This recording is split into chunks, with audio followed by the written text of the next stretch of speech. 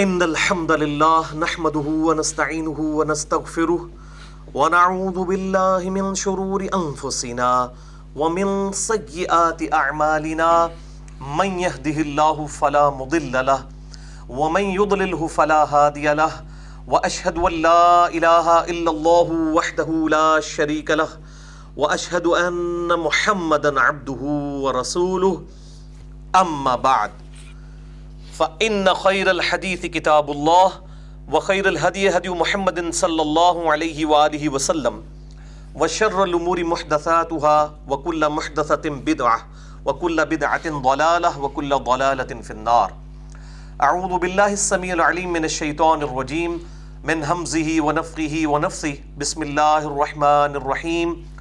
رب اشرح لي صدري ويسر لي أمري واحلل عقدة من لساني يفقهوا قولي. بسم الله الرحمن الرحيم. إن الله وملائكته يصلون على النبي يا أيها الذين آمنوا صلوا عليه وسلموا تسليما. اللهم صل على محمد وعلى آل محمد كما صليت على إبراهيم وعلى آل إبراهيم إنك حميد مجيد. اللهم بارك على محمد وعلى آل محمد كما باركت على إبراهيم وعلى آل إبراهيم إنك حميد مجيد. اللهم ربنا آتنا في الدنيا حسنة وفي الآخرة حسنة وقنا عذاب النار. ربنا آتنا من لدنك رحمة وهيئ لنا من أمرنا رشدا. لا إله إلا أنت سبحانك إني كنت من الظالمين. ولا حول ولا قوة إلا بالله العلي العظيم. الحمدللہ آج 14 جنوری 2017 کو ہفتے کے دن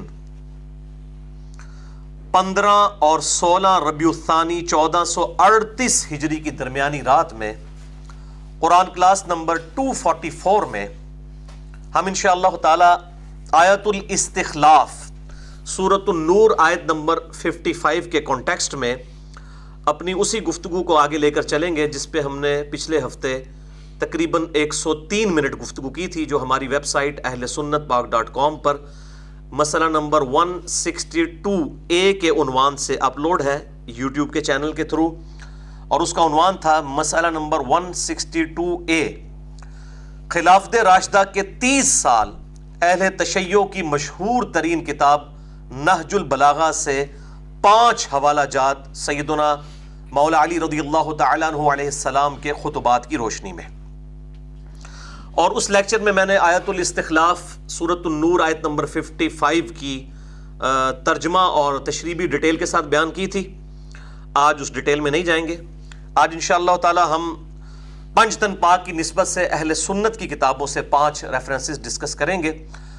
5 اہل تشیع کے پچھلی دفعہ ڈسکس کیے، اس دفعہ 5 اہل سنت کے، اور سورۃ البقرہ کی آیت نمبر 196 ہے تلک عشرۃ کاملہ، یہ پورے ہوئے 10۔ تو یہ 10 ریفرنسز انشاءاللہ آج پورے ہو جائیں گے جب اہل سنت کے 5 ہم ڈسکس کریں گے۔ بعض لوگوں کی طرف سے یہ کیوری آئی تھی کہ پچھلی دفعہ ہم نے جو نہج البلاغہ کے کانٹیکسٹ میں گفتگو کی تو سیدنا مولا علی رضی اللہ تعالیٰ عنہ علیہ السلام کی طرف ایک مشہور منسوب خطبہ ہے جسے خطبہ شقیہ کہتے ہیں، اور وہ کہتے ہیں وہ بیان نہیں کیا۔ میرے بھائیوں، میں نے پچھلی دفعہ بھی بتایا تھا کہ نہج البلاغہ میں جھوٹ اور سچ کی آمیزش ہے۔ وہ خطبہ جو ہے اہل تشیع میں بھی کئی علماء ہیں اور اہل سنت میں بھی جو اس خطبے کو سمجھتے ہیں کہ یہ فیبریکیشن کی گئی ہے، اس کتاب میں داخل کیا گیا ہے۔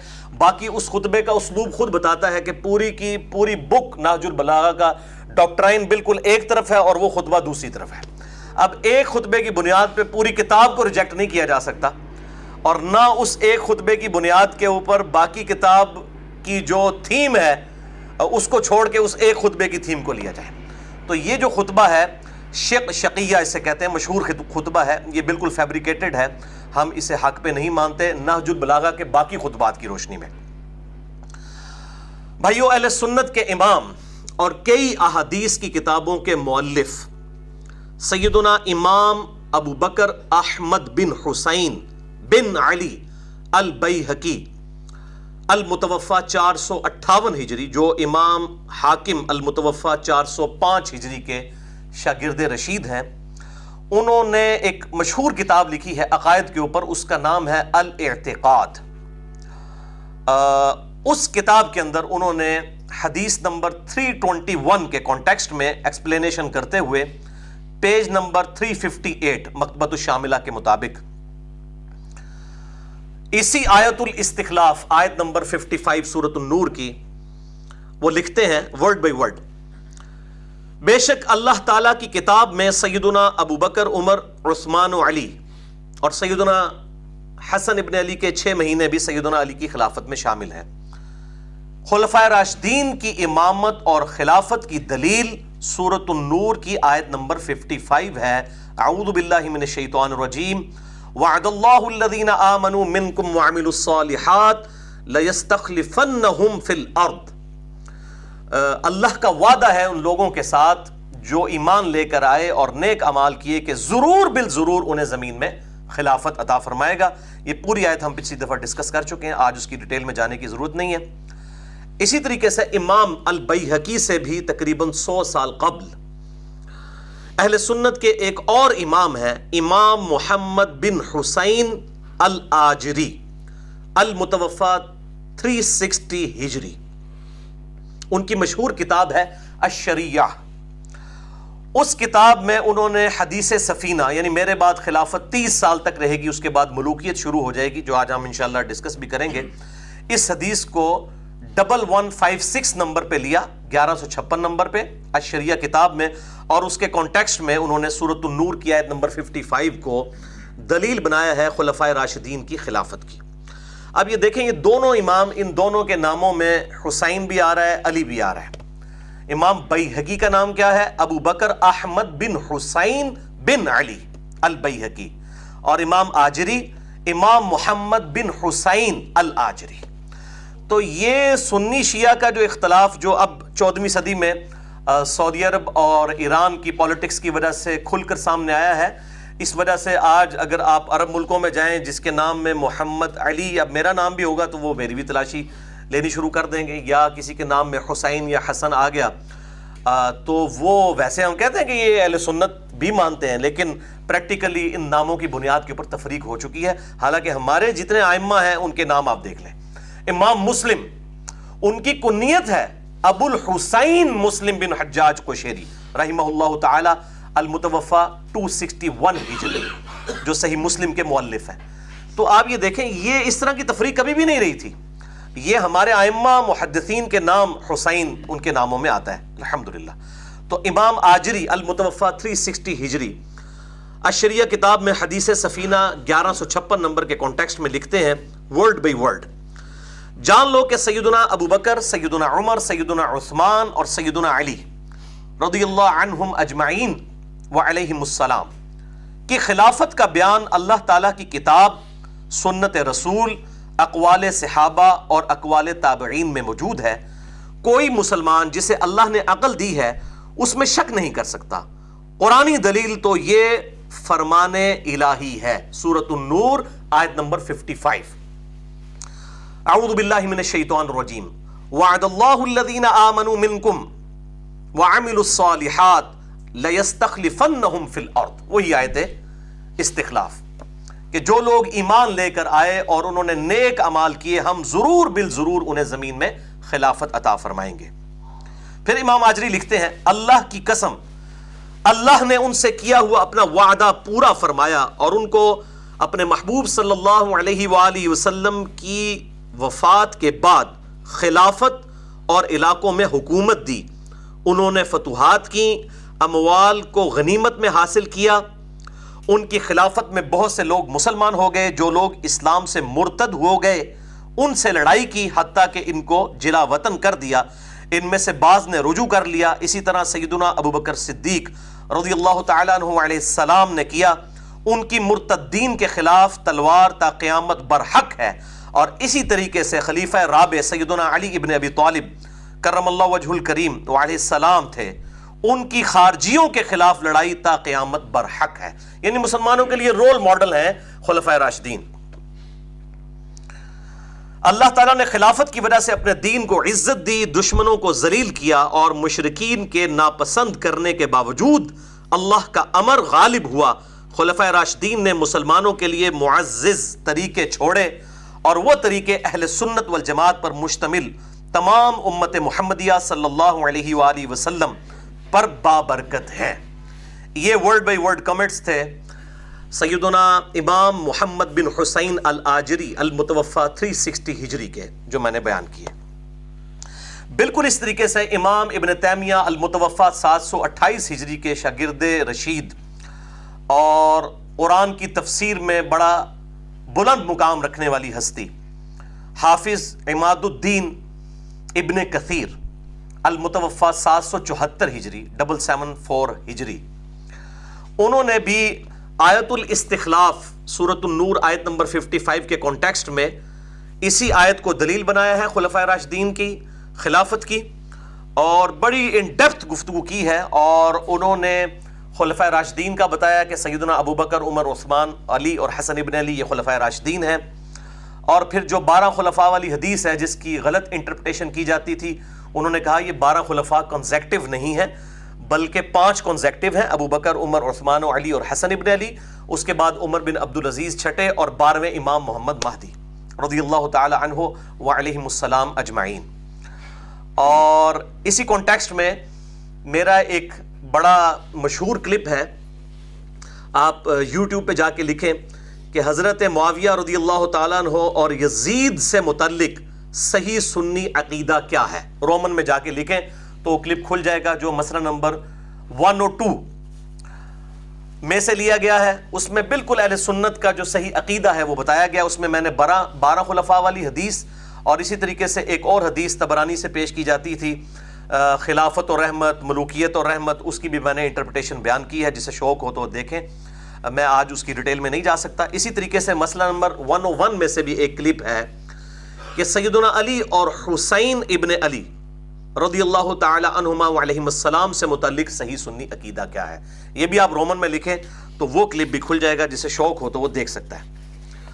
بھائیو، خلافت راشدہ کے 30 سال سے متعلق 5 صحیح الاسناد احادیث کو ڈسکس کرنے سے پہلے میں عرض کر دوں کہ خلافت راشدہ اور پولیٹیکل سسٹم آف اسلام، اس کے حوالے سے امت لیول کی جو خدمت ہوئی ہے پوری امت میں، میری نظر میں اور کسی شخص نے نہیں کی سوائے ایک شخصیت کے، اور وہ ہیں مولانا مودودی رحمہ اللہ تعالی المتوفى 1979 عیسوی۔ کیونکہ اس موضوع کو ہاتھ ڈالنا سیدھا 11,000 وولٹ کو پکڑنا ہے، کیونکہ سنی شیعہ کی تفریق ہو چکی ہوئی تھی، اور ظاہر ہے جب ایک فرقے کی لائن کھنچ جاتی ہے پھر حق بات کرنا ہر بندے کا حوصلہ نہیں ہوتا۔ اس وجہ سے یہ جو ایک ٹاپک ہے یہ ان اٹینڈڈ تھا اتنے عرصے سے، اور جب یہ ضرورت پڑی، اسلام کی نشت ثانیہ کا آغاز ہوا، تو اللہ تعالیٰ نے اس طریقے سے اپنے بندوں سے خدمت لی۔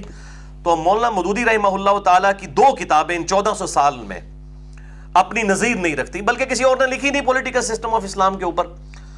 ان 2 کتابوں کا میں یہاں پر تعارف کروا دیتا ہوں۔ پہلی کتاب ہے میرے بھائیو یہ الجہاد فی الاسلام، یہ چھوٹی سی کتاب ہے، لیکن چھوٹی بھی اتنی چھوٹی بھی نہیں ہے، تقریباً 500 صفحات کے اوپر مشتمل ہے۔ پولیٹیکل سسٹم آف اسلام، اس کے اوپر اس طرح کی اور کوئی کتاب نہیں۔ اس میں جو لونڈیوں کا سسٹم کیا ہے، اسی طریقے سے مسلمان پرشین امپائر اور رومن امپائر کے اوپر کیوں چڑھ دوڑے، اس کی حکمت کیا تھی، یہ تمام جتنے بھی غیر مسلموں کی طرف سے اعتراضات کیے جاتے ہیں، یہ تمام چیزیں انہوں نے ایڈریس کی۔ اور یہ ڈاکٹر ذاکر نائک اور باقی جتنے لوگ، جتنے بھی انٹرنیشنل سپیکر ہیں، وہ جہاد اور قتال کے اوپر جو آرگومنٹس دیتے ہیں وہ من و ان کاپی کیے ہوئے ہیں اس کتاب کے۔ اور یہ کتاب مولانا مودودی نے اس وقت لکھی جب ان کی عمر صرف 22 سال تھی۔ 1903 کی پیدائش ہے، اس میں آپ 22 سال جمع کر لیں، 1925 میں یہ کتاب لکھی انہوں نے، اور اس پہ تقریر ڈاکٹر اقبال نے لگائی، اور انہوں نے فورس ہی کیا کہ یہ بندہ مسلمانوں کو لیڈ کرے گا، اور یہ الحمدللہ بہترین کتاب ہے، اور اس موضوع کے اوپر اور آپ کو کوئی کتاب نہیں ملے گی۔ تو یہ جو رومن اور پرشین امپائر جو اس وقت کی سپر پاورز تھیں، ان کے ساتھ جو مسلمانوں کا ٹکراؤ ہوا، آپ صلی اللہ علیہ وآلہ وسلم کی جو نبوت ہے، اس کی جو خبریں ہیں، اس کے اوپر موجود ہے کہ آپ صلی اللہ علیہ وآلہ وسلم نے یہ پریڈکشن کی تھی کہ اللہ تعالیٰ میری امت کو یہ خزانے عطا فرمائے گا۔ وہ انشاءاللہ آج ایک حدیث بھی اینڈ پہ میں اسی کانٹیکسٹ میں ڈسکس کروں گا۔ بہرحال یہ جو مشکل ترین ٹاپک ہے وہ اسی کتاب میں ایڈریس کیا گیا ہے، الجہاد فی الاسلام۔ بہرحال اب اس کتاب کی اگر آپ نے پریکٹیکل کوئی شکل دیکھنی ہے تو پھر عمر سیریز قطر والوں نے 30 اقساط کے اوپر سیدنا عمر فاروق رضی اللہ تعالیٰ عنہ علیہ السلام کی پوری بایوگرافی فلمائی ہے، بلکہ ان کو سینٹرڈ کرتے ہوئے آپ صلی اللہ علیہ وسلم کی پوری سیرت فرما دی گئی ہے، اعلان نبوت سے 6 سال قبل سے لے کر سیدنا عمر کی شہادت تک. اور اس کے کنسلٹنٹ کوئی عام مولوی نہیں ہے، بلکہ پورے سمجھ لیں کہ سنیت کے امام اس وقت کے یوسف القرضاوی جو 1926 میں پیدا ہوئے اور مولانا مودودی کو اپنا مرشد مانتے ہیں وہ، اور بلکہ 1979 میں جب مولانا مودودی کا جنازہ پڑھایا جانے لگا، اس وقت امام کعبہ نے آنا تھا تو وہ نہیں آ سکے اپنی بیماری کی وجہ سے. تو پھر اب فلسطین مسجد کے امام بھی آئے ہوئے، بڑے بڑے ائمہ آئے ہوئے تھے، 6 لاکھ کے قریب جنازہ ہوا. پاکستان کی ہسٹری میں اتنا بڑا جنازہ کسی کا نہیں ہوا. قذافی اسٹیڈیم پورے کا پورا بھرا ہوا تھا. تو بہرحال پھر یہی طے پایا کہ یوسف القرضاوی صاحب ہی جنازہ پڑھائیں گے. تو مولانا مودودی کا جنازہ بھی یوسف القرضاوی صاحب نے پڑھایا ہوا ہے. اس وقت ان کی عمر 90 سال ہے، مفتی اعظم قطر ہیں، فلسطین کے اوریجنلی رہنے والے تھے، پھر مصر میں آگے وہیں سے تعلیم حاصل کی. الازہر یونیورسٹی والے بھی ان کو سمجھ لیں اپنا امام مانتے ہیں. وہ کنسلٹنٹ ہیں عمر سیریز کے، اور انہی کے ایک شاگرد ہیں جن کی عمر اس وقت تقریباً 55 سال ہے، ڈاکٹر علی سلابی، یعنی ٹاپ ہسٹورین ہیں اس وقت مسلمانوں کے. وہ انہوں نے خلفائے راشدین کے اوپر سیدنا ابو بکر، عمر، عثمان و علی رضی اللہ عنہم اجمعین علیہم السلام پہ اتنی موٹی عربی میں کتابیں لکھی ہیں، اور دارالاسلام پبلیکیشن نے اردو ترجمے کے ساتھ ان کی کتابیں خلفائے راشدین پہ شائع کی ہیں، جو دنیا میں سب سے بڑا اہل سنت کا اور خصوصاً اہل حدیث کا ادارہ ہے، ڈاکٹر علی سلابی. اور وہ ہیں، یہ 2 بندے ہیں جو کنسلٹنٹ ہیں اس فلم کے، عمر سیریز کے. تو اس کے اب ہم نے کچھ کلپس چڑھانے شروع کیے ہیں. ایک چڑھایا ہے ابھی، یوٹیوب پہ تو اجازت نہیں ہے، لیکن فیس بک کے ذریعے دوسرا بھی انشاءاللہ تعالیٰ تیار ہو رہا ہے. اور آہستہ آہستہ کر کے ہم جو کریٹیکل ہیں کلپس وہ اردو سب ٹائٹل کے ساتھ بھی انشاءاللہ لے کر آئیں گے انشاءاللہ تعالیٰ. اور میرے بھائیو، دوسری کتاب ہے مولانا مودودی کی، یہ خلافت و ملوکیت، جسے میں علمی ایٹم بم کہتا ہوں، کہ خلافت کس طریقے سے ملوکیت میں بدل گئی صرف آپ صلی اللہ علیہ وآلہ وسلم کی وفات کے 30 سال کے بعد. اس کتاب کو لکھنے کی انٹینشن مولانا مودودی کی کوئی سنی شیعہ کنفلکٹ کے اوپر نہیں تھی، بلکہ جب پولیٹیکل سسٹم آف اسلام کے اوپر باتیں شروع ہوئیں تو مولانا مودودی نے کہا کہ میں ہی ایک ایسی کتاب لکھ دوں بجائے اس کے کہ گورے مسلمانوں کو پولیٹیکل سسٹم اسلام کا سمجھانا شروع کریں، مسلمانوں کی صحیح تاریخ لوگوں کے سامنے لائی جائے. تو یہ کتاب انہوں نے اس انٹینشن کے ساتھ، اس کا آپ مقدمہ پڑھ لیں، 1.5 صفحے کا صرف مقدمہ ہے کہ میں نے کتاب کیوں لکھی ہے. یہ تو لوگ پھر اس کو اور سے اور طرف لے گئے. یہ بڑی پازیٹیو کوشش تھی، اور سنی شیعہ فرقہ واریت کی لعنت سے بالا تر ہو کر یہ کتاب خلافت و ملوکیت لکھی گئی. اور اس کا عربی میں تو ترجمہ بہت پہلے ہو گیا تھا الخلافہ والملک کے نام سے، اور انگلش میں بھی ہے، اور کئی زبانوں میں اس کا ترجمہ الحمدللہ ہو چکا ہے. اور میرے بھائیوں، اسی خلافت و ملوکیت کا دفاع کیا ہے میں نے کہ as far as doctrine of Khilafat o Mulukiyat is concerned with reference to Sahih Bukhari اور صحیح مسلم، تو وہ ڈاکٹرائن بالکل فٹ ان بیٹھتی ہے بخاری اور مسلم کی احادیث کی روشنی میں. تو میں نے الحمدللہ اس کا علمی دفاع کیا ہے. اور یہ تو تھا علمی ایٹم بم خلافت و ملوکیت. یہ ہے میرے بھائیوں ہائیڈروجن بم، اس سے بھی اگلا ورژن علمی طور پہ میں کر رہا ہوں. یہ ورڈ میں اس لیے استعمال کر رہا ہوں کہ ذرا یہ اٹریکٹیو ورڈ ہے، پازیٹیو سینس میں استعمال کر رہا ہوں، کیونکہ ایٹم بم کے بعد جنگ ختم ہو گئی تھی نا، تو ناسبیت اور رافضیت اور یہ تمام فتنوں کی جنگ اہل سنت کے منہج کے خلاف ختم ہو گئی. اس ریسرچ پیپر کے بعد واقعہ کربلا کا حقیقی پس منظر 72 صحیح الاسناد احادیث کی روشنی میں، جن میں سے اکثر احادیث صحیح بخاری اور صحیح مسلم سے ہیں. اور یہ 72 کا ٹائٹل میں نے شہدائے کربلا کی نسبت سے لیا، ورنہ اس میں احادیث 150 کے قریب ہے. اور مثلا 33 نمبر غدیر خم کے تمام طریق میں نے 8 طریق 33 نمبر کے اوپر جمع کیے ہیں اس کے اندر. اور یہ ریسرچ پیپر انٹرنیشنل ہے، کیونکہ سب سے پہلے میں نے عربی میں لکھا، اس کے بعد اردو ترجمہ ہوا، پھر ہندی میں اور انگلش میں بھی الحمدللہ 4 زبانوں میں مفت PDF اس کا آپ اہل سنت پاک.com سے ڈاؤن لوڈ کر کے پڑھ سکتے ہیں. اور ہارڈ کاپیز جو ہیں وہ ہم ہزاروں کی تعداد میں الحمدللہ اس کی تقسیم کرتے ہیں. اور یہ پرنٹنگ ہوئی تھی، اس کے اوپر ڈیٹ بھی لکھی ہوئی ہے 24 اکتوبر 2015 بمطابق 10 محرم الحرام 1437 ہجری. اور اس کے کل صفحات جو ہیں 24 ہیں اردو کے اندر، جنگ جمل، جنگ صفین، نہروان کے حوالے سے بھی یہ تمام چیزیں اس کے اندر ڈسکس تھیں۔ ایک ٹاپک میں نے جان بوجھ کے اس وقت چھوڑ دیا تھا، وہ تھا شہادت عثمان غنی رضی اللہ تعالیٰ عنہ، لیکن اس کے حوالے سے بھی چونکہ کنٹراورشل چیزیں پائی جاتی ہیں، اور وہ ایک فرضی کریکٹر گھڑ کے عبداللہ ابن سبا کا جو بعد میں آیا، جسے مولا علی نے خود قتل کروایا رضی اللہ تعالیٰ عنہ علیہ السلام، اس کے کھاتے میں ڈال دیا گیا، اور نعوذ باللہ یہ پراپوگنڈا کیا گیا کہ ایک عبداللہ ابن سبا نے 40,000 اصحاب کی نعوذ باللہ مت مار دی تھی، اور وہ اس کے جو ہے وہ ہتھے چڑھ گئے تھے نعوذ باللہ۔ تو میں نے حقیقی وجوہات اب بخاری اور مسلم کی روشنی میں اس سچ پیپر میں ایڈ کر دی ہیں، اور اس کا انشاءاللہ اگلا ورژن جو ہے وہ عربی میں تو آ چکا ہے الحمدللہ ہماری ویب سائٹ ahlsunnatpak.com پہ، اردو میں بھی اس پہ کام شروع ہو گیا ہے، آج کل ٹائپنگ ہو رہی ہے، اور انشاءاللہ امید ہے 1-1.5 مہینے کے اندر یہ ریسرچ پیپر بھی سامنے آ جائے گا۔ اب میں نے اس کو ڈسٹنگوش کرنے کے لیے، فرق کرنے کے لیے، تاکہ پہلی لک میں ہی پتہ چل جائے، میں آپ کو یہ دونوں research paper side by side دکھا دیتا ہوں تاکہ آپ کو اس میں سمجھنے میں بھی آسانی ہو جائے۔ جو پرانے والا ریسرچ پیپر ہے، آپ اس کے یہ رائٹ کارنر کے اوپر دیکھیں، آپ کو ڈیٹ نظر آ رہی ہوگی 24 اکتوبر 2015۔ اب میں نے اس کو ریڈ اور وائٹ کنٹراسٹ میں کر دیا ہے ڈیٹ کو، یہ دیکھیں بالکل، تاکہ دیکھتے ہی فوراً نظر آ جائے۔ اور اب ڈیٹ ہے اس کی 12 اکتوبر 2016، اور اسی طریقے سے 10 محرم الحرام 1438 ہجری، ایک سال کے بعد کی ڈیٹ ہے۔ لہٰذا ہمارے ریسرچ پیپرز میں ناسخ و منسوخ والا کوئی ایشو نہیں ہے، بلکہ ہم ڈیٹس ڈال دیتے ہیں۔ بہرحال پچھلے ریسرچ پیپر کی کوئی ایک حدیث بھی ہم نے اومٹ اس میں سے نہیں کی، انکلوڈ کی ہیں تقریباً 50 کے قریب احادیث۔ اب تقریباً کل 200 احادیث ہو گئی ہیں، اور بلکہ دیکھیں اس پہ اب میں نے یہ چیز ایڈ بھی کر دی ہے، کل 200 احادیث، یہ بلیک میں، پہلے یہ چیز نہیں تھی، کل 200 احادیث 72 کے ٹائٹل سے شہداء کربلا کی نسبت سے یہ ایڈ ہو چکی ہیں۔ یہ انشاءاللہ تعالی عنقریب اویلیبل ہوگا ahlsunnatpak.com پہ، اور یہ تقریباً اب 24 سے بڑھ کر تقریباً 40 تک پیجز پہنچ جائیں گے، اور 200 احادیث الحمدللہ اہل سنت کی کتابوں سے اس میں ہوں گی انشاءاللہ تعالی۔ تو یہ میرے بھائیوں ریسرچ پیپر کا میں نے ایک اوور ویو کروا دیا اس حوالے سے۔ اس نئی پرنٹنگ میں ہم نے 2 قسم کی ایڈیشنز کی ہیں، ایک تو میجر ایڈیشنز ہیں، پرانے والا پمفلٹ من و عن اسی طریقے سے ہے۔ میجر ایڈیشنز کی ہیں سیریل نمبر 14، 15 اور 16 کے اوپر شہادت عثمان غنی رضی اللہ تعالیٰ عنہ علیہ السلام کے حوالے سے، اور باقی کئی احادیث کے طریق جو ہے ایڈ کی ہیں۔ لہٰذا یہ اب ریسرچ پیپر دوبارہ سے ہی کم از کم 3 دفعہ پڑھنا ہوگا، تو پھر پتہ چلے گا کہ کتنا کچھ اس میں ایڈ ہو چکا ہے انشاءاللہ تعالی۔ البتہ اس میں جو 6 بڑے بڑے ٹاپکس میں نے ایڈریس کیے ہوئے ہیں، پہلے بھی وہی 6 ٹاپکس تھے، لیکن اس میں ایک درمیان والا ٹاپک ہم نے ایڈ کیا ہے شہادت عثمان غنی رضی اللہ تعالیٰ عنہ علیہ السلام کے حوالے سے۔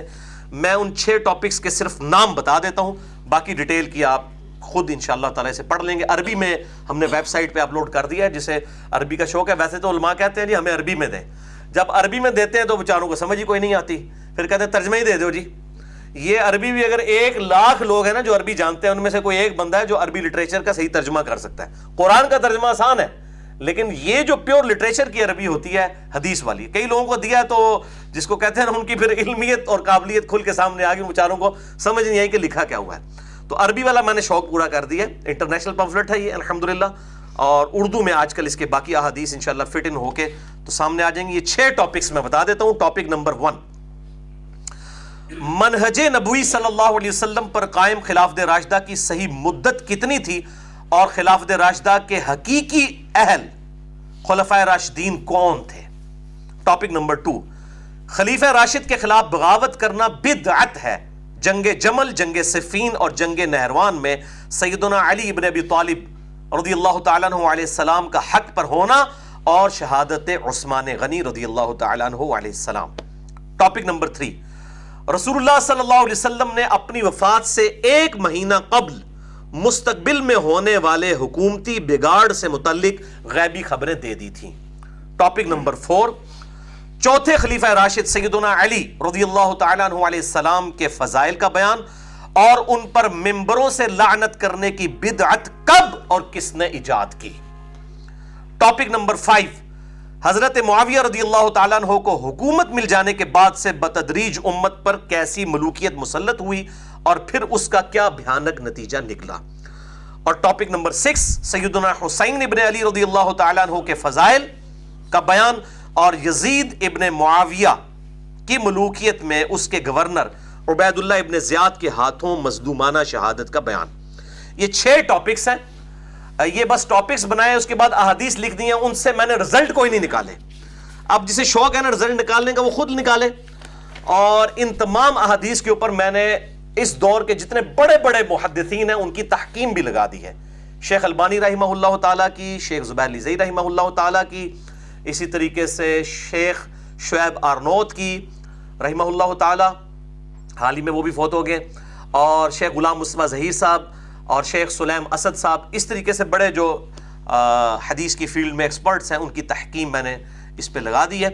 اور میں اپنے بھائیوں کو کہتا ہوں کسی ناسبی سے رافضی سے جھگڑنے کی ضرورت نہیں ہے, یہ آپ 200 احادیث اس کو دیں اور اسے کہیں کہ میرے بھائیوں ہم اس سے کوئی رزلٹ نہیں نکالتے, ان احادیث کو پڑھ کے جو آپ رزلٹ نکال سکتے ہیں وہ ہمیں بتا دیں. ہم نے تو اس میں رزلٹ لکھا ہی کوئی نہیں ہے, صرف احادیث ایک انٹلیکچوئل ترتیب سے جمع کی ہیں تاکہ کوئی یہ نہ کہ اس نے خود سے اپنی مرضی سے رزلٹ نکال. ان احادیث سے آپ کہتے ہیں قرآن و سنت ڈائریکٹ پڑھو, تو آپ دیکھ لیں.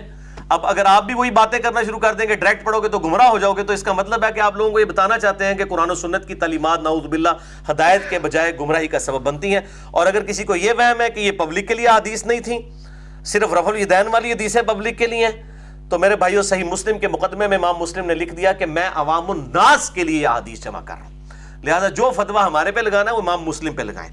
لہٰذا اگر ہم حدیثیں بخاری اور مسلم سے پیش کر رہے ہیں اور آپ ہمیں فہم دوسرے بزرگوں کے بتا رہے ہیں تو بڑی سخت زیادتی والی بات ہے. امام مسلم کا فہم ہمیں بتا دیجئے, ان کا فہم تو صحیح مسلم میں لکھا ہوا ہے نا, پورا مقدمہ انہوں نے لکھ دیا ہے کہ میں کس لیے یہ روایات جمع کر رہا ہوں.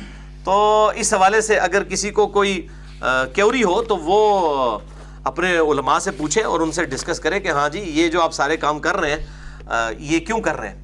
تو یہ میرے بھائیوں یہ میری کوئی اپنی ذاتی ڈاکٹرائن نہیں ہے ان کو ٹاپک کے طور پہ بنانا. اکثر لوگ کہتے ہیں کہ جی یہ آپ نے جنگ جمل صفین کے اوپر کیوں کیا ہے. تو میرے بھائیوں مجھ سے بہت پہلے امام بخاری اور امام مسلم کے استاد ہیں یہ امام ابو بکر ابن ابی شیبہ المتوفا 235 ہجری, ان کی ایک کتاب ہے المصنف ابن ابی شیبہ. دنیا میں اس سے بڑی کوئی اہل سنت کی کتاب نہیں ہے, تقریباً 39,000 احادیث اور آثار کا مجموعہ ہے. اس کے اندر باقاعدہ آخر میں جا کے ایک چیپٹر ہے, اس چیپٹر کا نام ہی کتاب الجمل ہے, جس کے اندر جو ہے وہ جمل صفین اور نہروان کے اوپر باب بنے ہوئے باقاعدہ. یہ دکھائیے جی, یہ کتاب الجمل. تو یہ ٹاپک میں نے خود نہیں بنایا, یہ سلف کی سنت ہے, یہ سلف کا منہج ہے, اسلاف کا طریقہ ہے. کہتے ہیں سلف کا منہج, یہ ہے سلف کا منہج. اور یہ امام ابن ابی شیبہ کوئی عام آدمی نہیں ہے. صحیح مسلم میں 1500 حدیثیں اس شخص سے ہیں. 20% آف صحیح مسلم کے راوی یہ ہیں امام ابو بکر ابن ابی شیبہ رحمہ اللہ تعالی. صحیح بخاری میں بھی ان سے احادیث موجود ہیں. امام بخاری امام مسلم کے استاد ہیں, اور یہ الحمدللہ اردو میں آ چکا ہے. المصنف ابن ابی شیبہ کا یہ نسخہ 11 جلدوں میں ہمارے پاس موجود ہے, اور اس کو ہم نے ریسرچ پیپر نمبر 5C کے عنوان سے اہل سنت پاک .com پہ 187 احادیث اور آثار اس حوالے سے جو تھے اس چیپٹر کے اندر وہ سب کے سب اپلوڈ کر دیے ہیں. ہندی لینگویج میں بھی ہے, عربی میں بھی اور اردو کے اندر بھی. الحمدللہ تینوں بڑی زبانوں کے اندر اس کا ترجمہ اویلیبل ہے, جسے شوق ہو تو وہ ضرور پڑھیں. اب بھائیو وہ 5 صحیح الاسناد احادیث ڈسکس کریں گے, لیکن ان کو ڈسکس کرنے سے پہلے ایک دفعہ دروشی پڑھ لیجئے.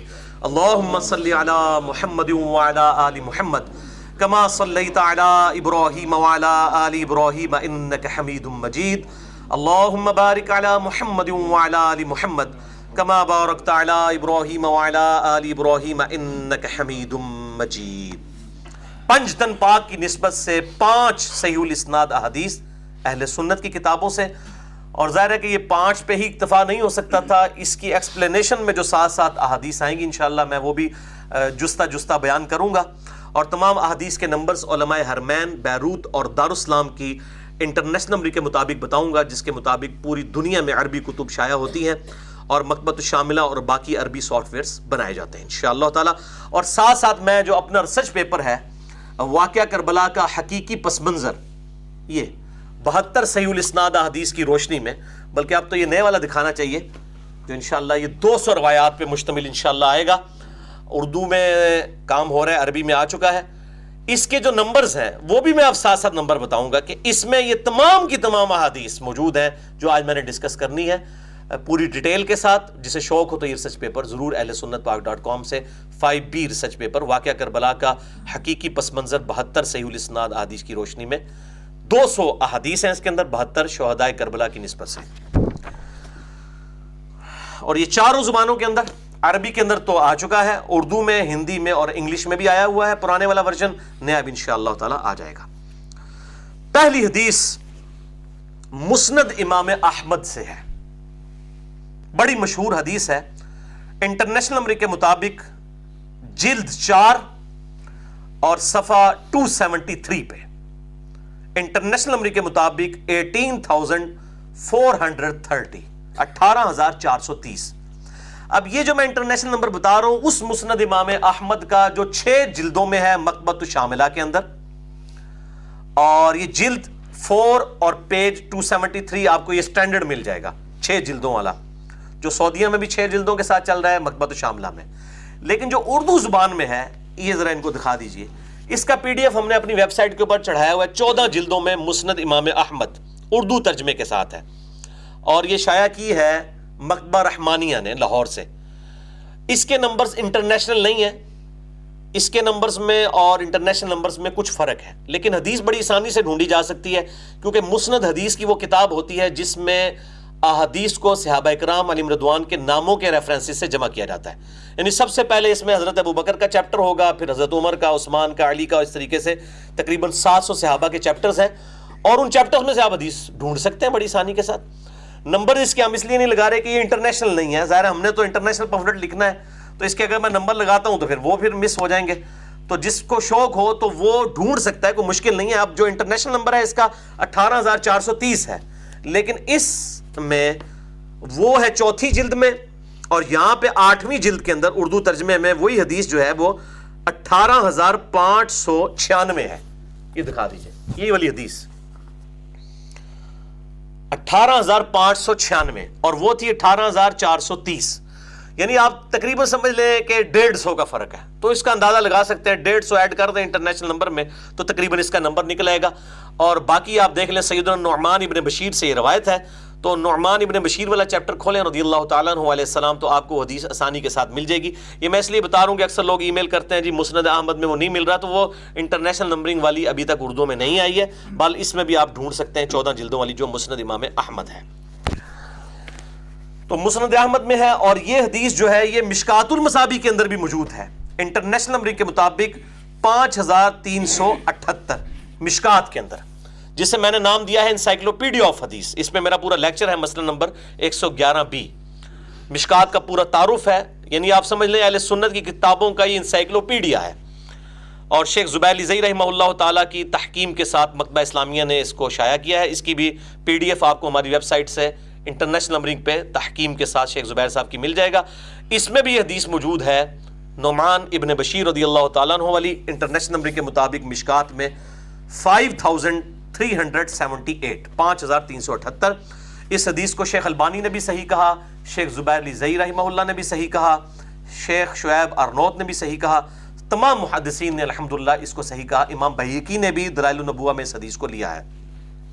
اور ہمارا جو ریسرچ پیپر ہے واقعہ کربلا کا حقیقی پس منظر 72 صحیح الاسناد احادیث کی روشنی میں، اس میں بھی یہ حدیث ہم نے بالکل شروع میں یہ ایڈ کی ہوئی ہے، بلکہ یہاں سے نظر بھی آ رہی ہوگی سیریل نمبر 2 کے اوپر،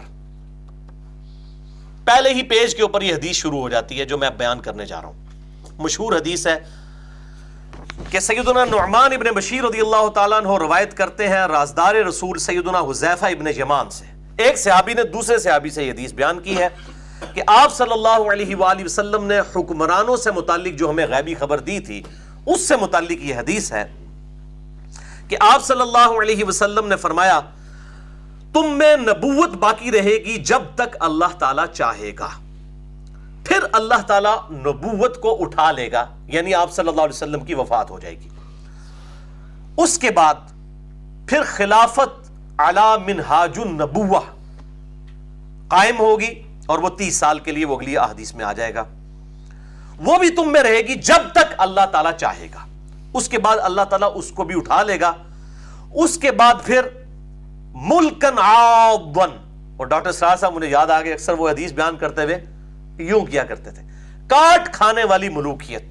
یعنی ناحق لوگوں کے ساتھ زیادتی کرنے والی حکومت، جو صحیح مسلم میں حدیث ہے 4776 4776، اور ہمارے ریسرچ پیپر 5B میں 28 نمبر پہ۔ عبداللہ بن عمر بن عاص سے ایک شخص آ کے کہتا ہے کہ آپ ہمیں اطاعت امیر پہ احادیث سنا رہے ہیں خانہ کعبے کے سائے میں بیٹھ کے، جبکہ ہمارے جو امیر ہیں معاویہ بن ابی سفیان جو آپ کے چچا کے لڑکے ہیں، وہ تو ہمیں حکم دیتے ہیں کہ ہم لوگوں کو ناحق قتل کریں اور لوگوں کا مال حرام طریقے سے لوٹیں، جبکہ اللہ تعالیٰ قرآن پاک میں فرماتا ہے سورۃ النساء آیت نمبر 29 میں کہ اے ایمان والو، ایک دوسرے کو ناحق قتل مت کرو اور ایک دوسرے کا مال ناحق نہ کھاؤ۔ اب ہم کیا کریں؟ تو عمر بن عاص رضی اللہ تعالیٰ عنہ کے بیٹے عبداللہ بن عمر نے تھوڑی دیر خاموشی اختیار کی اور پھر کہا کہ معاویہ کی اطاعت کرو اللہ اور اس کے رسول صلی اللہ علیہ وسلم کی اطاعت کے اندر، اور جہاں وہ اللہ کے خلاف حکم دے تو ان کی نافرمانی کرو۔ تو یہ میں کاٹ کھانے والی ملوکیت کی دلیل میں آپ کو صحیح مسلم سے حدیث دے رہا ہوں۔ پھر آپ صلی اللہ علیہ وسلم نے فرمایا کہ یہ جو کاٹ کھانے والی ملوکیت کا دور بھی اس وقت تک رہے گا جب تک اللہ تعالیٰ چاہے گا، تقریباً 20 سال تک، اس کے بعد اللہ تعالیٰ اس کو بھی اٹھا لے گا۔ تو یہ 20 سال تو وہ، اس کے بعد بھی تقریباً 1000 سال تک بنو امیہ اور بنو عباس کی حکومتیں بھی اس میں شامل ہیں۔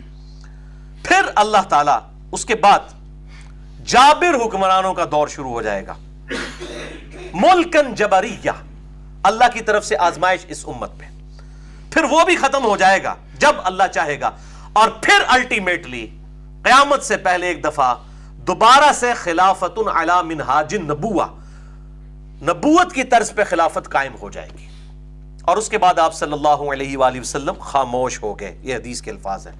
اس میں 5 ادوار گنوائے گئے۔ نمبر 1 آپ صلی اللہ علیہ وسلم کا مبارک دور، نمبر 2 خلافت راشدہ 30 سال تک، نمبر 3 ملکن عاضن، کاٹ کھانے والی ملوکیت، صلح حسن 41 ہجری سے لے کے تقریباً 1000 سال تک بنو امیہ اور بنو عباس کی حکومتیں، اور نمبر 4 ملکن جبریہ، جابر حکمران جو مسلط ہو گئے، یعنی کلونین پاورز، کہیں پہ فرینچ آ گئے، کہیں پہ جو ہے انگریز آ گئے، انہوں نے مسلمانوں کو جو ہے اپنا محکوم بنا لیا، اور پھر فرمایا کہ اس کے بعد پھر دوبارہ خلافت علی منہاج النبوہ، اور وہ الحمدللہ نشأت ثانیہ کا اسلام کا آغاز اس 20ویں صدی عیسوی میں شروع ہوا، اب 21ویں چل رہی ہے، اور اب الحمدللہ آ کر ان کی گرفت ڈھیلی پڑنی شروع ہوئی، اور مسلمان ملک اس وقت تقریباً آپ سمجھ لیں 60 کے قریب اسلامی ملک دنیا میں بن چکے ہیں الحمدللہ، حالانکہ آج سے 200-250 سال پہلے تک یہ حالت نہیں تھی جب تک جابر حکمران تھے۔ تو اب انشاءاللہ تعالی امام محمد مہدی رضی اللہ تعالیٰ عنہ علیہ السلام کی خلافت انشاءاللہ تعالی مستقبل قریب یا بعید جب بھی اللہ تعالیٰ چاہے گا اس کے لیے ایک ٹریک جو ہے وہ بننا شروع ہو گیا۔ خلافت کے حوالے سے پوری دنیا میں آوازیں اٹھنا شروع ہو گئی ہیں، سیدنا حسین ابن علی کی مثالیں لوگ دینا شروع ہو گئے ہیں، حالانکہ پہلے ایسا نہیں تھا۔ اس حوالے سے میں نے ڈیٹیل لیکچر بھی امام محمد مہدی رضی اللہ تعالیٰ عنہ علیہ السلام پہ دے دیا ہے، مسئلہ نمبر 127B اہل سنت واق.com پہ، جسے شوق ہو تو وہ دیکھ سکتا ہے۔ دوسری حدیث بھی مسند امام احمد سے ہے، 21973 21973، اور یہ حدیث سنن نسائی الکبریٰ میں بھی موجود ہے 8155، سنن ابی داؤد میں 4646، جامعہ ترمذی میں 2226، اور سلسلہ احادیث صحیحہ شیخ البانی کا جو ہے 459 نمبر پہ تمام طرق اس کے جمع کیے گئے ہیں۔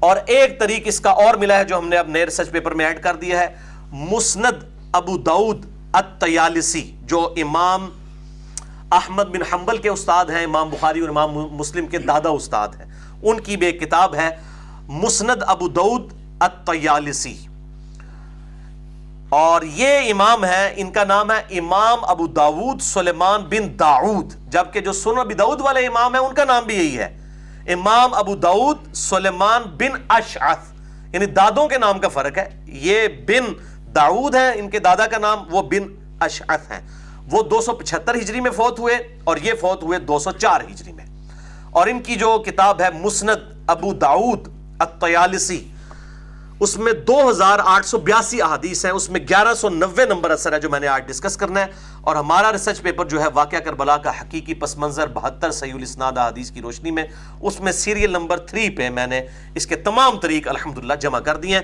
یہ مشہور حدیث ہے جسے حدیث سفینہ کہا جاتا ہے، جو رسول اللہ صلی اللہ علیہ وآلہ وسلم کے آزاد کردہ غلام، ان کو مولا رسول اللہ صلی اللہ علیہ وسلم کہا جاتا ہے، مولا کہتے تھے اس غلام کو، یعنی وہ محبوب غلام جسے آقا جو ہے وہ آزاد کرتے ہیں، سیدنا سفینہ رضی اللہ تعالی عنہ وعلیہ السلام، ان سے ہے یہ۔ مسند احمد میں الفاظ ہیں میرے بعد خلافت 30 سال تک رہے گی، اس کے بعد ملوکیت یعنی بادشاہت ہو جائے گی۔ سنن نسائی الکبریٰ کے الفاظ ہیں میری امت میں خلافت 30 سال تک ہوگی، پھر بادشاہت یعنی ملوکیت ہو جائے گی۔ اور سیدنا سفینہ کہتے ہیں کہ ہم نے ابو بکر، عمر، عثمان اور علی اور حسن ابن علی کے 6 مہینے بھی اس میں شامل ہیں، ان کی مدت کو جب شمار کیا تو 30 سال پا بھی لیا، یعنی آپ صلی اللہ علیہ وسلم کی یہ غیبی خبر پوری ہوئی۔ سنن نبی داؤد کے الفاظ ہیں کہ نبوت کی طرز پہ خلافت 30 سال تک رہے گی۔ یہاں پہ نبوت کی طرز پہ خلافت علی منہاج النبوہ، پھر اللہ تعالیٰ جسے چاہے گا اپنا ملک عطا فرمائے گا۔ پھر سعید تابعی کہتے ہیں کہ سیدنا سفینہ نے مجھ سے کہا کہ گن بیٹا، ابو بکر کے 2 سال، عمر کے 10 سال، عثمان کے 12 سال اور علی کے 6 سال، یعنی 5.5 سال سیدنا علی کے اور 6 مہینے سیدنا حسن ابن علی کے۔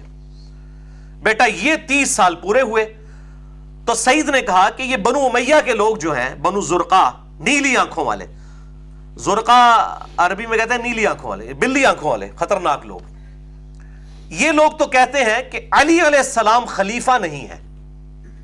یہاں پہ امام ابو داؤد نے 4646 نمبر حدیث میں آپ السنہ جو sunnah.com انٹرنیشنل ویب سائٹ اہل سنت کی سلفیوں کی بنائی ہوئی، اس میں جا کے عربی پورشن پڑھیں، سنن نبی داؤد 4646 میں آپ کو سیدنا علی کے ساتھ علیہ السلام مل جائے گا۔ تو یہ بنو امیہ کے لوگ، بنو زرقا، نیلی آنکھوں والے کہتے ہیں کہ علی علیہ السلام خلیفہ ہی نہیں ہے۔ اچھا یہ کہتے ہیں نہیں جی خلافت کو وہ مانتے تھے، بس وہ قصاص عثمان کا مسئلہ تھا، خلافت کا تو انکار کیا۔ خلافت کو ماننے والے طلحہ، زبیر اور عائشہ ہیں رضی اللہ عنہم اجمعین علیہم السلام، اس لیے اللہ نے ان کو مرنے سے پہلے توبہ کی بھی توفیق دے دی۔ اصحاب جمل کو انہوں نے بیعت کی ہوئی تھی، بیعت کے بعد اختلاف کیا، یا تو بیعت ہی نہیں کی گئی، خلیفہ ہی نہیں مانتے۔ تو سیدنا سفینہ کو اتنا غصہ آیا، انہوں نے فرمایا کہ بنو امیہ کے لوگ جھوٹ بولتے ہیں، اور یہ ایسا جھوٹ ہے جو ان کی پیٹھ سے نکلا ہے جہاں سے ہوا خارج کرتے ہیں، اتنا گندا جھوٹ بولتے ہیں یہ۔ اب یہ الفاظ استعمال کیے ہیں، آپ انداز لگائیں کتنا دل دکھا ہوا تھا سیدنا سفینہ کا رضی اللہ تعالیٰ عنہ علیہ السلام۔ اور جامع ترمذی میں بھی سیم الفاظ ہیں، اور اس میں جب سعید تابعی کہتے ہیں کہ بنو امیہ کے لوگ تو دعویٰ کرتے ہیں کہ خلافت تو ان کے اندر ہے، تو سیدنا سفینہ کہتے ہیں بنو زرقا جھوٹ بولتے ہیں، اور ایسا جھوٹ کہ جو ان کی پیٹھ سے نکلا ہے۔ حق تو یہ ہے کہ بنو امیہ کی حکومت شریر ترین بادشاہت ہے اس روئے ارض کے اوپر۔ نبی صلی اللہ علیہ وسلم نے کیا فرمایا؟ ملکن عاضبن، کاٹ کھانے والی ملوکیت، اور سیدنا سفینہ نے وہ زمانہ پا کر اس کو کہا شریر ترین ملوکیت۔ اور مسند ابی داؤد الطیالسی جو میں نے بیان کیا، امام احمد بن حنبل کے استاد، اس میں ایک طریق موجود ہے 1190 نمبر، اس میں الفاظ ہے کہ خلافت 30 سال ہوگی پھر ملوکیت ہو جائے گی، اور سیدنا سفینہ کہتے ہیں، یہ اب میں نے ایڈ کر دیا اس میں طریق، کہ شمار کر بیٹا ابو بکر اور عمر کے 12 سال، یعنی 2 سال سیدنا ابو بکر کے، 10 سال سیدنا عمر کے، ابو بکر اور عمر کے 12 سال اور 6 مہینے، یعنی 2.5 سال سیدنا ابو بکر کے، اور راؤنڈ آف کریں گے تو 2 سال بنتے ہیں، 2.5 سال وہ اور 10 سال وہ۔ عثمان کے 12 سال، ابو بکر، اس میں الفاظ ہیں ابو بکر اور عمر کے 12 سال اور 6 مہینے، عثمان کے 12 سال، اور پھر بیٹا علی کے 6 سال نے 30 کی گنتی پوری کر دی، وہ بھی 5.5 پلس 6 مہینے جو ہیں وہ سیدنا حسن ابن علی کے ہیں۔ اور یہ خود امام ابن تیمیہ لکھتے ہیں کہ حسن ابن علی کے جو 6 مہینے ہیں وہ خلافت راشدہ میں شامل ہیں، تب یہ 30 سال پورے ہوتے ہیں۔ اچھا پھر سعید تابعی نے پوچھا، اس میں الفاظ ہے کہ پھر معاویہ کیا تھے؟ انہوں نے مسئلہ کلیئر کر دیتا کہ اگر خلافت مک گئی تو پھر معاویہ کیا تھے؟ خلیفہ تو وہ بھی تھے، تو اب ان کو خلیفہ راشد نہیں چونکہ مانتے تھے حضرت سفینہ، تو انہوں نے ان کے لیے خلیفہ کا لفظ ہی نہیں استعمال کیا۔ یہ ہم نہیں کہہ رہے خلیفہ کا لفظ، ویسے آپ حکومتی طور پہ تو آپ خلیفہ کسی کو بھی کہہ لیں، لیکن جو خلافت علی منہاج النبوہ کے اعتبار سے سعید تابعی پوچھتا ہے کہ پھر معاویہ کیا تھے؟ تو سیدنا سفینہ نے فرمایا، میں نہیں کیا، کہ وہ مسلمانوں کے بادشاہوں میں سے پہلے بادشاہ تھے، ان کو خلیفہ ہی نہیں سیدنا سفینہ نے ڈکلیئر کیا، کہا کہ وہ بادشاہ تھے، ملک تھے۔ تو یہ الحمدللہ میں نے طریق اب ایڈ کر دی ہے تاکہ کسی کو کوئی ایمبیگوٹی اس حوالے سے باقی نہ رہے۔ یہ حدیث سفینہ کی میرے بھائیوں یہ بڑی مظلوم حدیث ہے، اور رافضی بھی اس کا انکار کرتے ہیں چونکہ ابو بکر عمر عثمان و علی چاروں کی خلافت ماننی پڑتی ہے، اور ناسبی دوسری طرف ان کے گلے میں یہ اٹکی ہوئی ہے کیونکہ انہوں نے یزیدی پارٹی کا دفاع کرنا ہوتا ہے، تو دونوں اس کو تختہ مشق بناتے ہیں، حالانکہ پوری امت کا اتفاق ہے اس کے اوپر، اس حدیث کے اوپر۔ کم از کم 10 محدثین کے میں آپ کو ریفرنس دیتا ہوں۔ تلک عشرۃ کاملہ، سورۃ البقرہ آیت نمبر 196 کے تحت، جنہوں نے اس حدیث کی تصحیح کی ہے۔ اور ویسے تو آپ میرے بھائی صحیح بخاری کے اوپر بھی آپ جرح کر سکتے ہیں، خود امام بخاری کے اوپر ان کے استاد کی جرح موجود ہے، اپنی مجلس سے ان کو نکال دیا تھا، تو آپ پوری بخاری کو فارغ کر دیں گے؟ کسی انڈیویجول بندے کی رائے کسی راوی کے بارے میں نہیں دیکھی جاتی، جمہور کی رائے دیکھی جاتی ہے۔ ابھی تک تو 2 ہی محدثین ایسے ہیں جن پہ جرح کا کوئی کلمہ نہیں ہے، ایک امام مسلم اور دوسرے عبداللہ ابن مبارک۔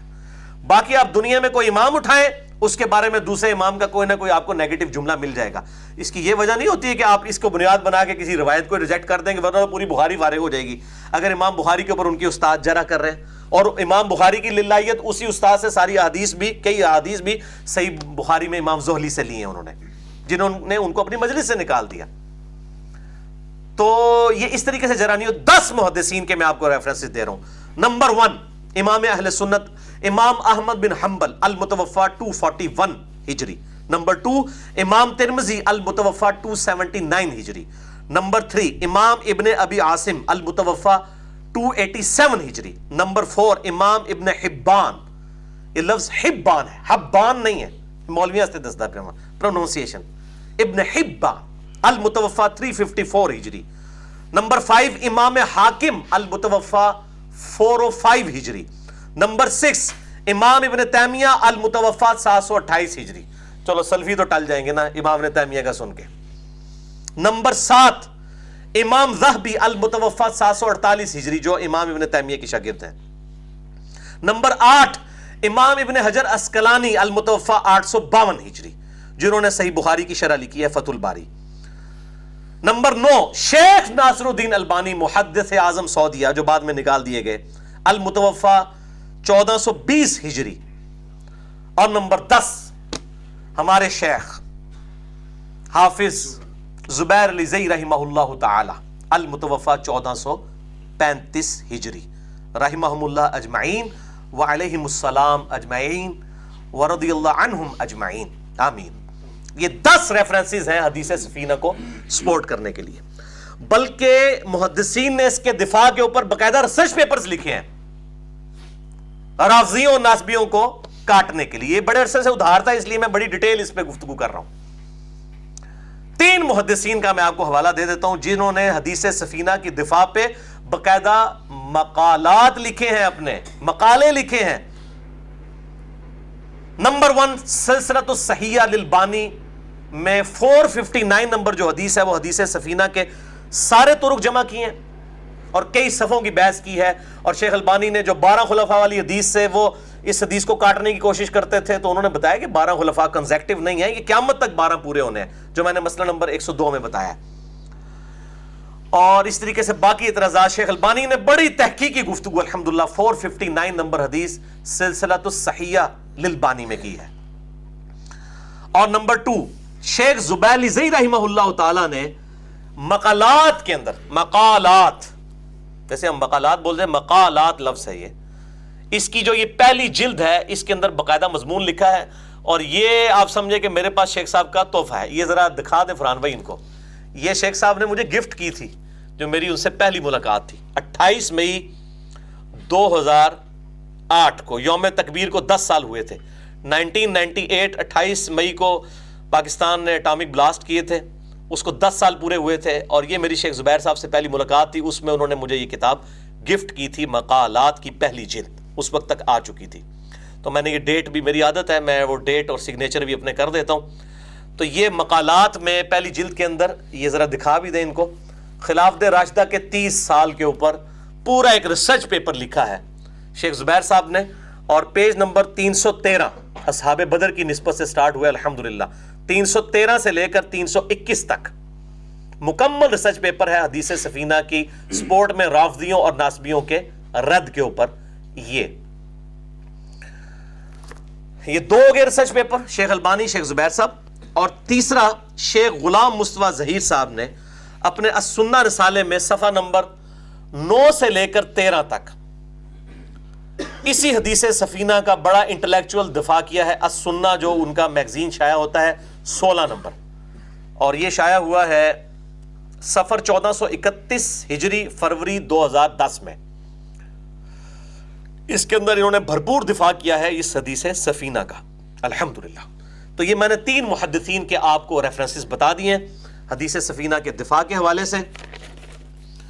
اور ہمارے جو جیلم شہر میں ایک مشہور ناسبی گزرے ہیں اہل حدیث میں ہی، وہ ایک امام تھے سمجھ لیں اس زمانے میں، بعد میں لوگوں نے اعلان برات کیا، بہرحال وہ تا دم مرگ اہل حدیث مسجد کے امام اور خطیب رہے، بالکل یہاں سے واکنگ ڈسٹنس سے ہماری اکیڈمی میں ان کی مسجد ہے، باب بگے کی مسجد مشہور ہے، اس میں وہ امام رہے، اور اسی مسجد کے اندر ان کو قتل بھی کر دیا گیا 70 سال کی عمر میں 1980 کے اندر، 1980 کے اندر۔ حکیم فیض عالم صدیقی صاحب وہ پکے ناسبی تھے، اور اہل حدیث کے اندر جو ناسبیت آپ کو جو نظر آ رہی ہے جن لوگوں میں گھسی ہوئی ہے، وہ اسی شخص کی وجہ سے، اس کی جھوٹی کتابوں کی وجہ سے گھسی ہے۔ اگرچہ شیخ زبیر صاحب کے بعد اب یہ لوگ اعلانہ برات کرنا شروع ہو گئے ہیں، اس زمانے میں بھی جو ہے وہ مجھے ایک ثقہ راوی نے بتایا کہ علامہ احسان الہی ظہیر صاحب اس وقت تقریر کر رہے تھے، اس دوران کسی نے آ کے ان کے کان میں کہا کہ فیض عالم صدیقی قتل ہو گیا ہے، تو اس کی دعائے مغفرت کے لیے دعا کر دیں۔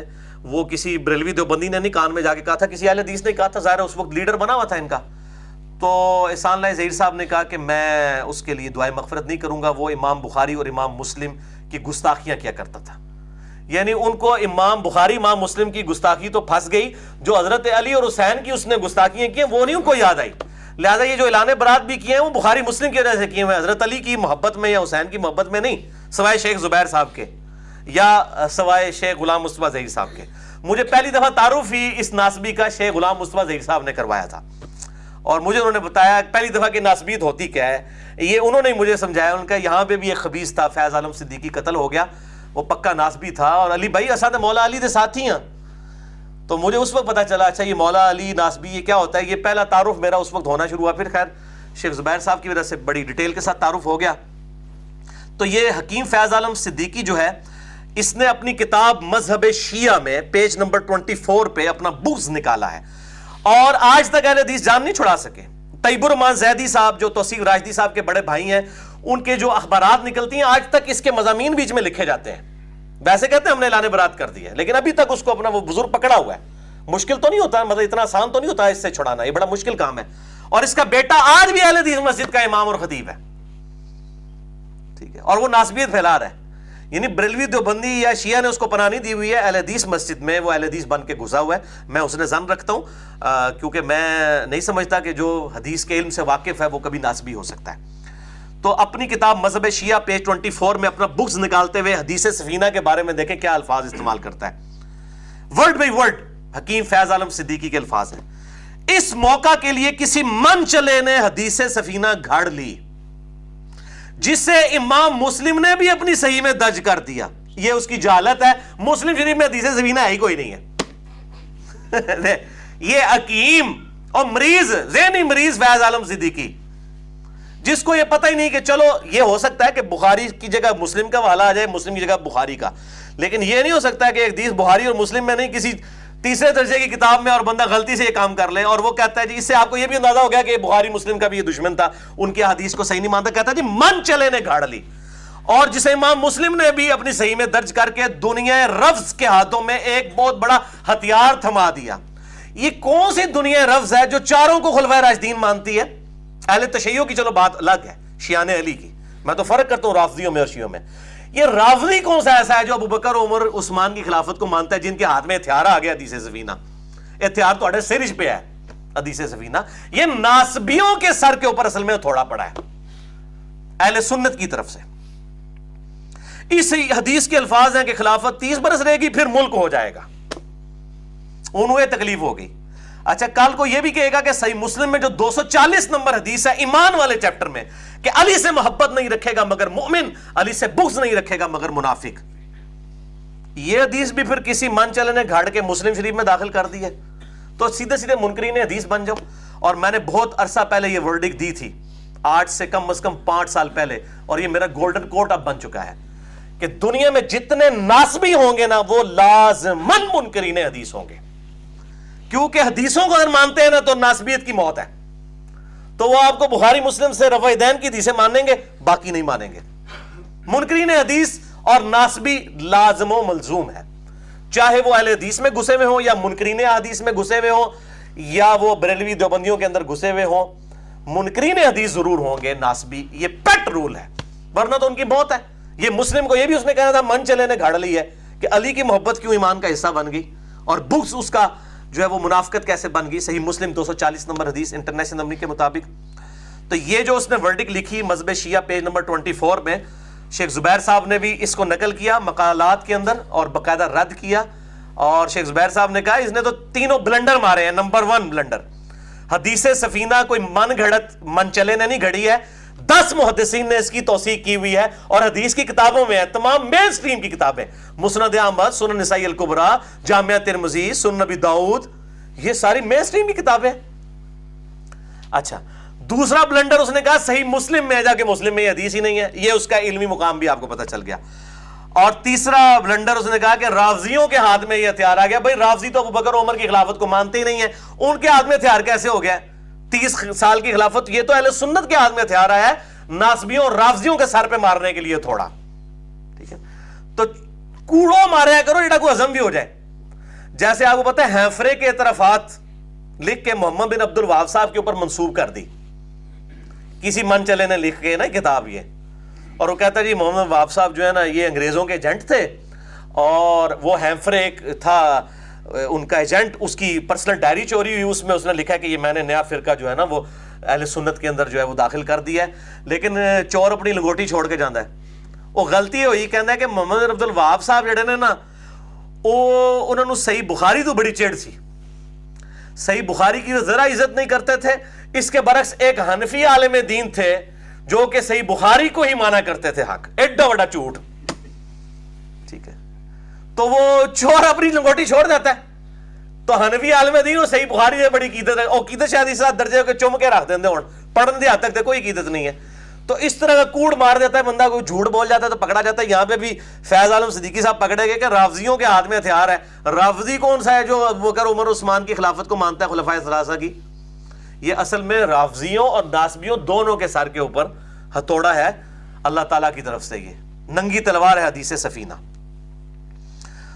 اسی خبیث ناسبی نے اپنی بک سادات بنی رقیہ میں مولا علی علیہ السلام کی خلافت کو لکھا ہے نام نہاد خلافت۔ دیکھیں، نام نہاد خلافت، یہ نہیں کسی کو نظر آتی، ٹھیک ہے؟ سیدنا علی کے بارے میں آپ جتنے بکواسات کر لیں، آپ کو کبھی سرٹیفکیٹ نہیں ملے گا کہ آپ رافضی ہیں۔ ہاں، جب بنو امیہ کی بدماشیوں کو آپ کھولیں بخاری اور مسلم کی روشنی میں، آپ کو رافضی کہنا شروع کر دیں گے۔ یہ آپ دیکھ لیں سائملٹینیس کنٹراسٹ۔ اور اس نے کہا نام نہاد خلافت، سیدنا علی کی خلافت کی توہین کی۔ اس کے برعکس امام ابن تیمیہ المتوفی 728 ہجری، جو اہل سنت میں ایک بڑی ڈومیننٹ پرسنالٹی ہیں، مجھے کئی معاملات میں ان سے اختلاف بھی ہے، لیکن جو ان کی پازیٹیو بات ہے میں آج کوٹ کرنے لگا ہوں۔ میرے اوپر یہ بھی الزام ہے کہ میں جی ابن تیمیہ کو ناسبی کہتا ہوں، نعوذ باللہ۔ میں انہیں اہل سنت کا امام مانتا ہوں، اور ان سے جو میرے اختلاف رہے وہ تو ڈنکے کی چوٹ میں بخاری اور مسلم کی حدیث کی روشنی میں موجود ہے۔ اور یہ جو میں اب ان کے ورڈ بائی ورڈ فتاوی ابن تیمیہ کی جلد 35 پیج 18 سے پیج 18 سے ورڈ بائی ورڈ امام ابن تیمیہ کے میں الفاظ پڑھ کے سناؤں گا۔ امام احمد بن حنبل المتوفی 241 ہجری کے ریفرنس سے امام ابن تیمیہ نے باقاعدہ حدیث سفینہ کا دفاع کیا ہے۔ اس کے بعد میں نہیں سمجھتا کہ ان کو ناسبی کہا جا سکتا ہے۔ اب بسا اوقات شیعہ کے رد کے اندر، جس طرح شیخ البانی نے بھی لکھا ہے کہ وہ بعض اوقات شیعہ کے رد کے اندر اس طرح کے الفاظ استعمال کر جاتے تھے غلو والے، ادروائز ایسا نہیں تھا۔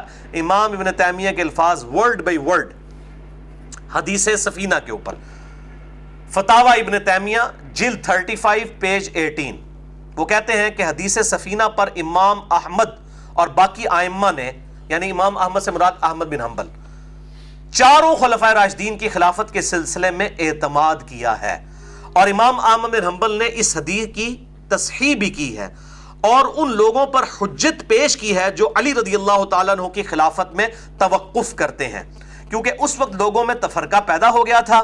اسی لیے امام احمد بن حنبل نے کہا کہ جو شخص مولا علی کو چوتھا خلیفہ نہ مانے وہ اپنے گھر کے گدھے سے زیادہ گمراہ ہے. اور امام احمد نے ایسے شخص کے ساتھ رشتہ اور نکاح کرنے سے بھی منع کیا ہے جو سیدنا علی کو چوتھا خلیفہ. تسی سوچو گے بھی یہ کیڑے نے؟ اے نے. مجھے خود اہل حدیثوں میں ایسے لوگ ملے ہیں جو سیدنا علی کو چوتھا خلیفہ نہیں مانتے. بعد میں خیر شیخ زبیر صاحب سے ان کی ملاقات ہوئی, پھر انہوں نے رجوع بھی کیا. میں آپ کو اپنی یونیورسٹی کے زمانے کی بات بتا رہا ہوں, 1996 کی. یہ الفاظ میں نے خود سنے ہوئے ہیں. پھر خیر کچھ عرصے بعد وہ کہتے ہیں میں تو اس نے شیخ زبیر صاحب کو جانتے ہی نہیں تھا. ان کا نہیں جی ہم نے رجوع کیا, سیدنا علی ہی چوتھے خلیفہ ہیں. یہی تو اہل حدیث کی خوبصورتی ہے. میں اس لیے کہتا ہوں میں سب سے بڑھ کر اہل حدیث سے محبت کرتا ہوں کہ جب صحیح حدیث سامنے آ جائے تو اپنے بزرگ بابوں کو چھوڑ دیتے ہیں. الحمدللہ. تو امام احمد ابن تیمیہ, اچھا امام ابن تیمیہ کا نام بھی احمد ہے, احمد ابن تیمیہ, وہ امام احمد بن حنبل کے حوالے سے نقل کرتے ہیں کہ ایسے شخص کے ساتھ رشتہ کرنا بھی منع ہے, نکاح بھی منع ہے. اور یہ بات فقہائے اہل سنت اور دین کے پہچان والے صالحین کے درمیان متفقن علیہ ہے, اور یہی عوام الناس کا مذہب ہے.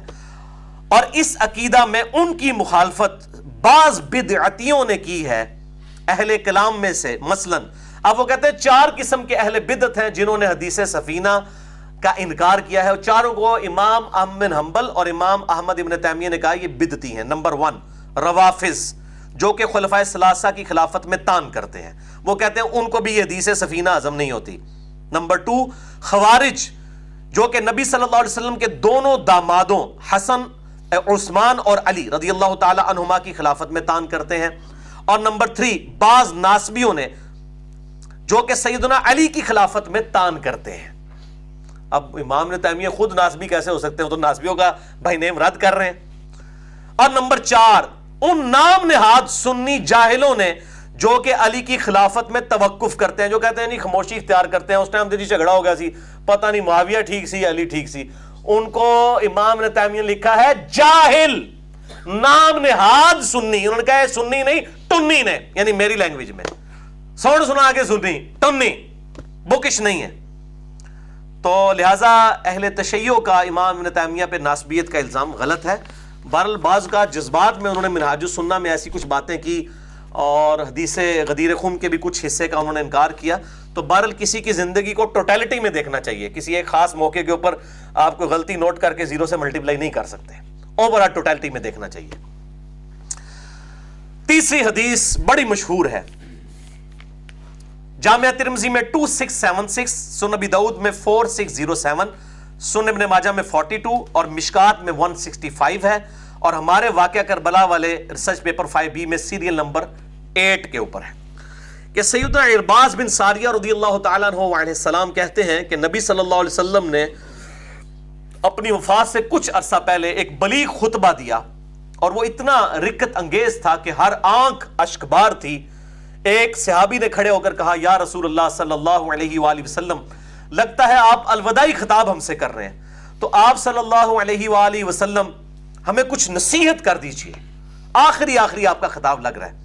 تو آپ صلی اللہ علیہ وسلم نے فرمایا کہ میں تمہیں اللہ سے ڈرتے رہنے کی اور تقوی اختیار کرنے کی وصیت کرتا ہوں, اور حکمرانوں کی بات سننے اور اطاعت کرنے کی, خواہ تم پر کوئی حبشی امیر بنا دیا جائے, یعنی خلیفۃ المسلمین کی طرف سے کوئی اگر نائب امیر کے طور پہ کوئی حبشی بھی بنا دیا جائے, تو یہ فرق نہ کرنا کہ ہم جو ہے وہ عربی ہیں اور یہ کالا حبشی ہے, اس کا فرق نہ کرنا. تم میں سے میرے بعد جو زندہ رہا وہ بہت اختلاف دیکھے گا, اس وقت علیکم بسنتی و سنت الخلفاء الراشدین المہدیین, تم پر میری سنت اور میرے ہدایت یافتہ خلفائے راشدین کی سنت تم پہ لازم ہے. اور دین میں نئے نئے کاموں سے بچنا, ہر نیا کام بدعت ہے اور ہر بدعت گمراہی ہے. اور سنن نسائی کے آگے الفاظ ہیں 1579 نمبر حدیث میں, ہر گمراہی دوزخ میں لے جانے والی ہے. کل بدعت ضلالہ وکل ضلالۃ فی النار. تو میرے بھائیو اس حدیث کے کانٹیکسٹ میں چاروں خلفائے راشدین انکلوڈنگ سیدنا حسن ابن علی کے بھی 6 مہینے 5, ان کے جو مخالفین ہیں وہ بدعت کے اوپر ہیں آپ صلی اللہ علیہ وسلم کے ریفرنس سے, کیونکہ آپ نے پرٹیکولرلی خلفائے راشدین کے خلاف بغاوت کو بدعت کہا. اب خواہ جو لوگ سیدنا ابو بکر کے خلاف ہوئے, سیدنا عمر کا دور تو بڑے سکون سے گزرا، سیدنا عثمان کے خلاف ہوئے یا سیدنا علی کے خلاف، وہ سب کے سب لوگ اہل بدعت تھے۔ اب وہ علیحدہ ڈیٹیل ہے، کس کی بدعت جو ہے مکفرہ تھی، کس کی اجتہادی غلطی تھی، کس کی جان بوجھ کے تھی، یہ الگ ہے۔ بہرحال اس حدیث کے تحت خلفائے راشدین کے خلاف بغاوت کرنا خالصتاً بدعت ہے آپ صلی اللہ علیہ وسلم کے فتوے کے تحت۔ تو یہ بعض لوگ آپ دیکھیں سیدنا عثمان کے مخالفین جو اصحاب رسول میں بھی تھے، خود سیدنا ابو بکر کا بیٹا محمد بن ابی بکر، بعد میں وہ ہٹ گیا، تو ان لوگوں کو خام خواہ مطلب وہ نا ان کو منہ کھول کے باغی اور بدعتی لفظ استعمال کرتے ہیں، جب سیدنا علی کی باری آتی ہے تو کہتے ہیں نہیں خاموشی اختیار کریں۔ بھئی آپ پھر حضرت عثمان کے اوپر بھی خاموشی اختیار کریں۔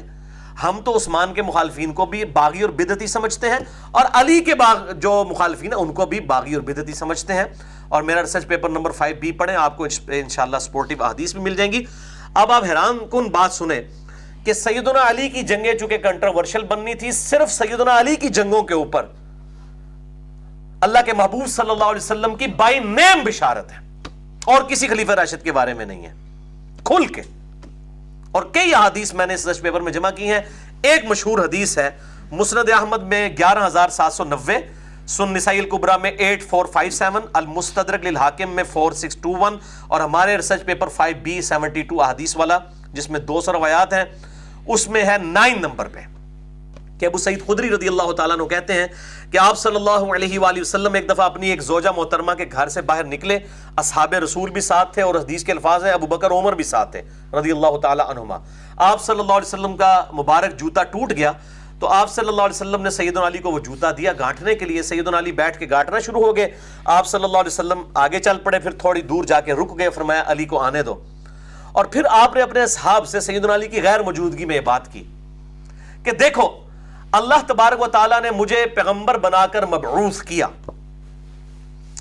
تو ایز اے لاسٹ ریزارٹ مجھے قرآن حکیم کو منوانے کے لیے، قرآن کی تنزیل کی خاطر تلوار اٹھانی پڑی کافروں کے خلاف۔ لیکن تم میں ایک شخص ایسا ہے کہ جسے قرآن کی تعویل کے خاطر، اس کی تفسیر کے خاطر، جو سورۃ الحجرات میں آیا ہے کہ جب کوئی مسلمانوں کا گروہ باغی ہو جائے تو اس کے ساتھ قتال کرو، مسلمانوں کے خلاف تلوار اٹھانی پڑے گی آن دا بہاف آف پروفٹ، تم میں ایک ایسا خوش نصیب ہے۔ سیدنا ابو بکر نے کہا انا یا رسول اللہ صلی اللہ علیہ وسلم، کیا میں ہوں وہ؟ آپ نے فرمایا لا، نہیں، حالانکہ آپ کی مبارک زبان سے لا نہیں نکلتا تھا کبھی بھی، اس موقع پہ آپ نے لا کہا۔ پھر سیدنا عمر نے کہا انا یا رسول اللہ، کیا میں ہوں؟ فرمایا لا، نہیں، ولیکن، لیکن وہ شخص جو کہ میری جوتیاں گانٹ رہا ہے۔ صحابہ دوڑے مولا علی کی طرف اور ان کو کہا کہ آپ کے لیے اتنی بڑی بشارت ہے آپ صلی اللہ علیہ وآلہ وسلم کی طرف سے کہ آن دا بہاف آف پروفٹ آپ قتال کریں گے مسلمانوں کے خلاف۔ جنگ جمل، صفین اور نہروان مسلمانوں کے خلاف لڑی گئی ہے۔ تو سیدنا علی مسکرا پڑے۔ اصحاب کہتے ہیں ہم سمجھ گئے کہ سیدنا علی کو یہ بات پہلے ہی پتا تھی کہ انہوں نے نبی صلی اللہ علیہ وسلم کے بہاف پہ قتال کرنا ہے۔ تو اب یہ کہنا سیدنا علی پچھتاتے تھے، اور جھوٹ، وہ پچھتانا نہیں تھا، وہ تو بیچارے پریشان تھے، جسے سورہ مریم میں آتا ہے سیدہ مریم کے سامنے تو جبرائیل بھی آئے، لیکن جب ان کو حمل ٹھہرا تو انہوں نے کہا کاش میں مر کے مٹی ہو چکی ہوتی۔ پریشانی اس چیز کی تھی کہ اب میں کس طرح پبلک کو فیس کروں گی۔ اس طریقے سے سیدنا علی بھی پچھتاتے تھے کہ میں نے اسلام کو زیرو سے ہیرو ہوتے ہوئے دیکھا ہے، اور آج اسلام کا شرازہ بکھر رہا ہے اور میں کچھ کر نہیں پا رہا ہوں اتنی کوشش کے باوجود۔ تو اس لیے پچھتاتے تھے کاش میں آج سے 20 سال پہلے مر گیا ہوتا، جو المصنف ابن ابی شیبہ میں آتا ہے۔ تو آپ مولا علی کے درد کو سمجھیں، اس کو آؤٹ آف کنٹیکسٹ نہ لیں۔ پھر صحیح مسلم میں 240 نمبر حدیث ہے، علی سے محبت نہیں رکھے گا مگر مؤمن، علی سے بغض نہیں رکھے گا مگر منافق۔ جس کی محبت ایمان کا لٹمس ٹیسٹ ہے، اس کو اپنی جنگوں میں شک کیسے ہو سکتا ہے؟ کیا اسے نبی پہ شک تھا؟ نعوذ باللہ من ذالک صلی اللہ علیہ وآلہ وسلم۔ باقی آپ یہ ریسرچ پیپر نمبر 5B پڑھ لیں، واقعہ کربلا کا حقیقی پس منظر 72 صحیح الاسناد حدیث کی روشنی میں، اس کا لیٹسٹ ورژن، جس میں نے 200 روایات اہل سنت کی کتابوں سے جمع کر دی ہیں۔ کوئی ضعیف زور بھی لگانا شروع کرے، بخاری مسلم کو تو ضعیف نہیں ثابت کر سکتا، اکثر حدیث بخاری مسلم سے، منکرین حدیث بننا پڑے گا اس کا انکار کرتے ہوئے۔ تو یہ الحمدللہ امپورٹنٹ حدیث تھی۔ اور اب آخری 2 احادیث کرٹیکل ہیں، ان کو ڈسکس کرنے سے پہلے میں چاہ رہا ہوں کہ ایک دفعہ دروشی پڑھ لیجیے۔ اللہم صلی علی محمد وعلی آل محمد کما صلیت علی ابراہیم وعلی آل ابراہیم انک حمید مجید۔ اللہم بارک علی محمد وعلی آل محمد کما بارکت علی ابراہیم وعلی آل ابراہیم انک حمید مجید. چوتھی حدیث صحیح بخاری سے. یہ بخاری کی حدیث بعد میں اس لیے آ رہی ہے کہ میں نے ایک انٹلیکچوئل ترتیب رکھی تھی ان 5 احادیث کی. صحیح بخاری میں 2 طرق ہیں اس کے، 3700 اور 7207. شہادت عمر والی ڈیٹیلڈ حدیث ہے، تقریباً 8 صفحات کے اوپر ہے صحیح بخاری میں. 6 رکنی کمیٹی والی، اور سیدنا عثمان کی خلافت کس طرح قائم ہوئی رضی اللہ تعالی عنہ علیہ السلام. اور ہمارے ریسرچ پیپر نمبر 5B میں، یہ 72 احادیث والے میں ریسرچ پیپر میں 3 نمبر کے اوپر اس کے میں نے سارے کے سارے طرق جمع کر دی ہیں. کچھ طریق اب ایڈ کیے ہیں نئی اس کے اندر پرنٹنگ کے اندر، وہ انشاءاللہ تعالی آپ کو مل بھی جائیں گے. پہلے ہم بخاری کی وہ حدیث جو 3700 ہے. عمر بن مامون تابعی کہتے ہیں کہ جب سیدنا عمر کو زخم لگا تو کچھ عرصے کے بعد، کچھ دنوں کے بعد کوئی بھی چیز وہ کھاتے تھے تو وہ پیٹ سے نکل جاتی تھی، یعنی کہ وہ زخم اتنا بڑا ہو گیا، معدہ جو ہے وہ کٹ چکا تھا. تو جب لوگوں کو یہ یقین ہو گیا کہ سیدنا عمر اب اس سے جانبر نہیں ہوں گے، نہیں بچیں گے، تو لوگوں نے خواہش کا اظہار کیا کہ آپ اپنا خلیفہ کسی کو بنا دیں.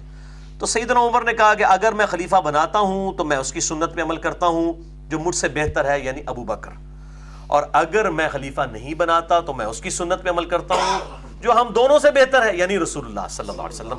ابن عمر کہتے ہیں مجھے یقین ہو گیا کہ اب بائی نیم کسی کو مینشن نہیں کریں گے خلافت کے طور پہ، کیونکہ سیدنا عمر کی عادت تھی کہ وہ ہر معاملے میں نبی صلی اللہ علیہ وآلہ وسلم کی سنت کو پرائورٹی دیتے تھے. اور اسی میں آتا ہے کہ انہوں نے پھر سیدہ عائشہ کے لیے پیغام بھجوایا اور کہا کہ یہ نہ کہنا کہ امیر المومنین نے بھیجا ہے، کہنا کہ عمر ابن خطاب نے بھیجا ہے، اور وہ چاہتا ہے کہ اپنے 2 ساتھیوں کے ساتھ یہاں پہ دفن ہو جائے. تو یہ جو لوگ جھوٹ بولتے ہیں جی وہ میت سامنے لے گئے حضرت ابوبکر کی، تو وہ دروازے جو آواز ماری، اور پائی صحیح بخاری میں لکھا ہوا ہے کہ سیدہ عائشہ سے پوچھا گیا ہے، دروازے جو آواز، اور دروازے کے باہر سے آواز جو ہے وہ نبی صلی اللہ علیہ وسلم کو نہیں لگائی گئی تھی، سیدہ عائشہ سے پردے میں بات کی گئی تھی کہ اجازت لی جائے، اور کہا کہ یہ نہ کہنا امیر المومنین نے بھیجا ہے، آئی ایم نو مور امیر المومنین، کہنا عمر ابن خطاب ہے، تاکہ میری وہ پوسٹ کا روب نہ ہو کسی کے اوپر. تو خیر سیدہ عائشہ نے اجازت دے دی الحمدللہ. تو یہ بڑی ڈیٹیل حدیث ہے. اس میں پھر الفاظ ہیں کہ پھر سیدنا عمر نے کہا کہ میں اپنے بعد ان 6 افراد کے سوا کسی کو خلافت کا اہل نہیں سمجھتا کہ جن سے نبی صلی اللہ علیہ وسلم اپنی وفات تک راضی رہے. پھر اس کا مطلب وفات تک کچھ لوگوں سے ناراض بھی تھے، انہی کا چٹا بٹا میں نے اس میں کھول بھی دیا، راضی رہے، اور وہ سب کے سب عشرہ مبشرہ میں سے.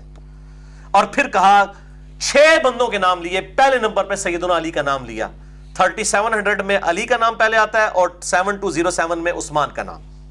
فرمایا علی، عثمان، طلحہ، زبیر، عبد الرحمن بن عوف اور سعد بن ابی وقاص رضی اللہ عنہم اجمعین وعلیہم السلام.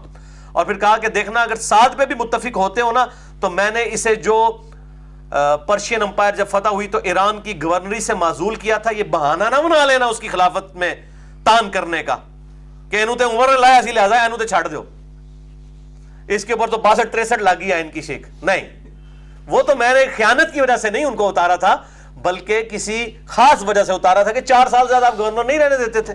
یہ حضرت معاویہ کی قسمت تھی کہ وہ 4 سال حضرت عمر کی زندگی میں پورے نہیں ہوئے، ورنہ وہ وہاں پہ بھی گورنر نہ رہتے اور ایک پارٹی نہ بنا لیتے 15 سال کی. وہ اپنی ایک جو ایک پولیٹیکل سسٹم انہوں نے وہاں پہ قائم کر لیا تھا. تو یہ میرے بھائیوں سیدنا عمر نے کہا کہ یہ 6 بندے ہیں، ان میں سے جس کو بھی خلیفہ چن لو ان کے مشورے کے ساتھ. اور پھر کہا کہ ابن عمر میرے بیٹے کو اس مشورے میں شامل کرنا، لیکن خلافت میں اس کا کوئی حصہ نہیں ہوگا.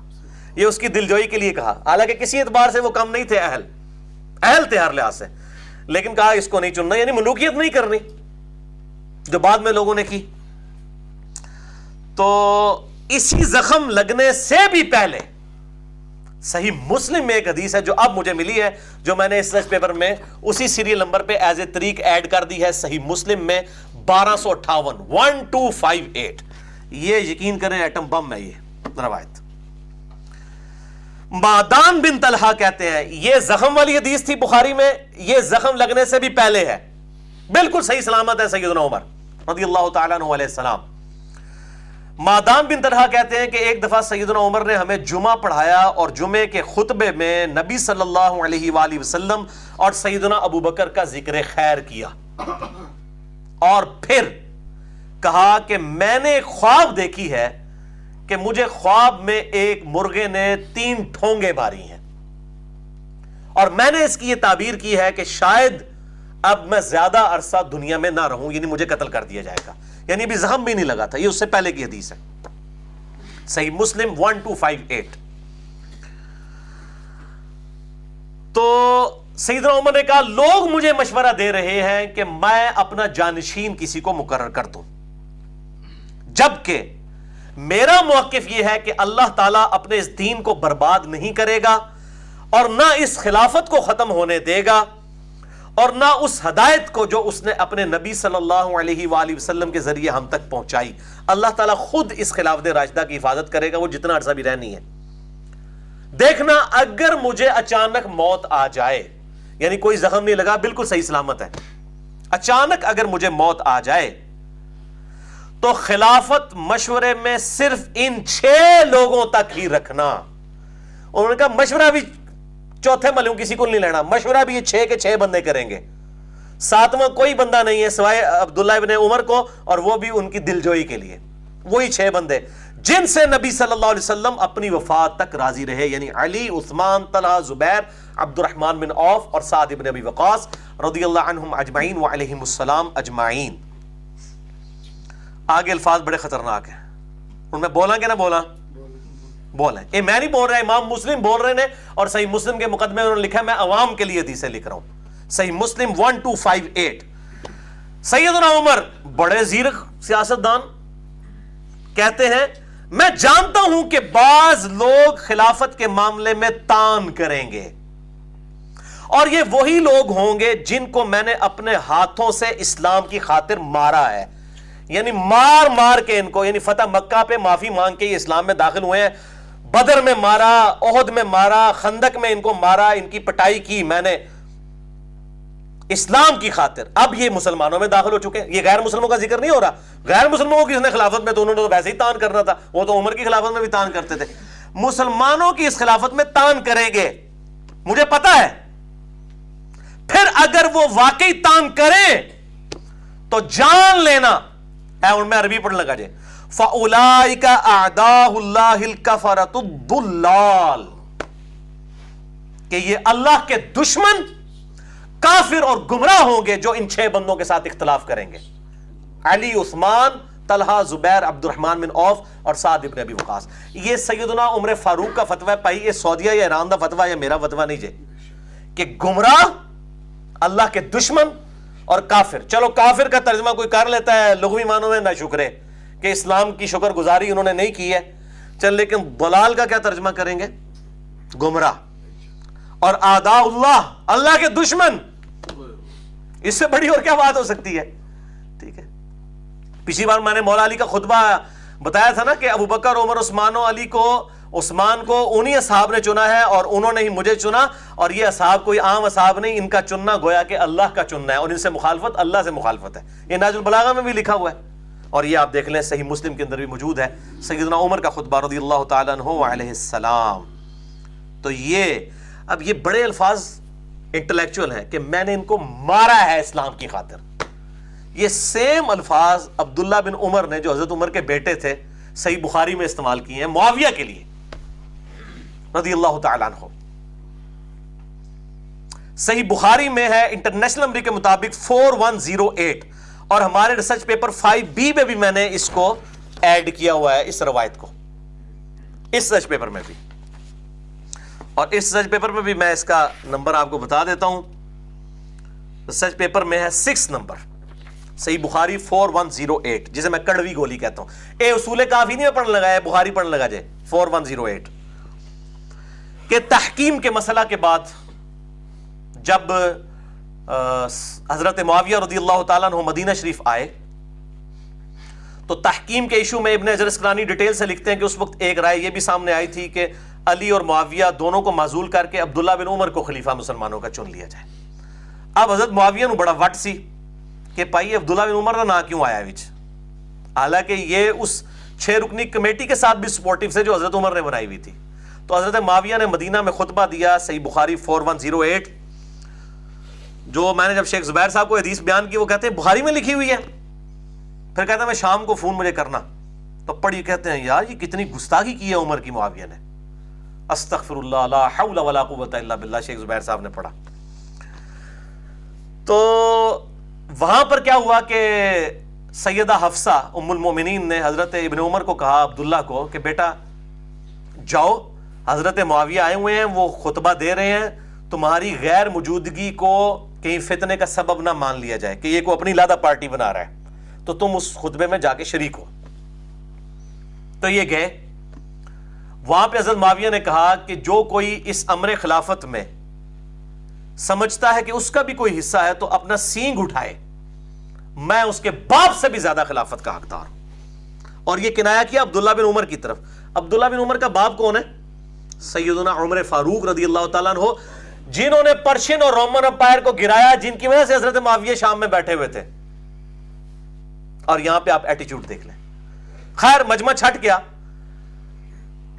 حبیب بن مسلمہ اس حدیث کے جو راوی ہیں, بخاری میں الفاظ ہیں, وہ کہتے ہیں میں نے عبداللہ بن عمر سے بعد میں کہا کہ آپ نے معاویہ کو اس وقت منہ پہ جواب کیوں نہیں دیا. اس سے بھی پتا چل گیا کہ اس کو بھی یہ بات پتا چل گئی تھی. آج چوتھے ملے لوگ کہہ رہے نہیں حضرت عمر کو نہیں کہا, کسی اور نو کیا سی, وہ جڑے اتنے بیٹھے ہیں وہ بھی حاضر ہے کہ عبداللہ بن عمر نو کہہ رہے کہ تسی جواب کیوں نہیں دیتا. جہدے پیو نو کیا سی انہیں جواب دینا سی نا, جس کے باپ کو کہا تھا اسی نے جواب دینا تھا.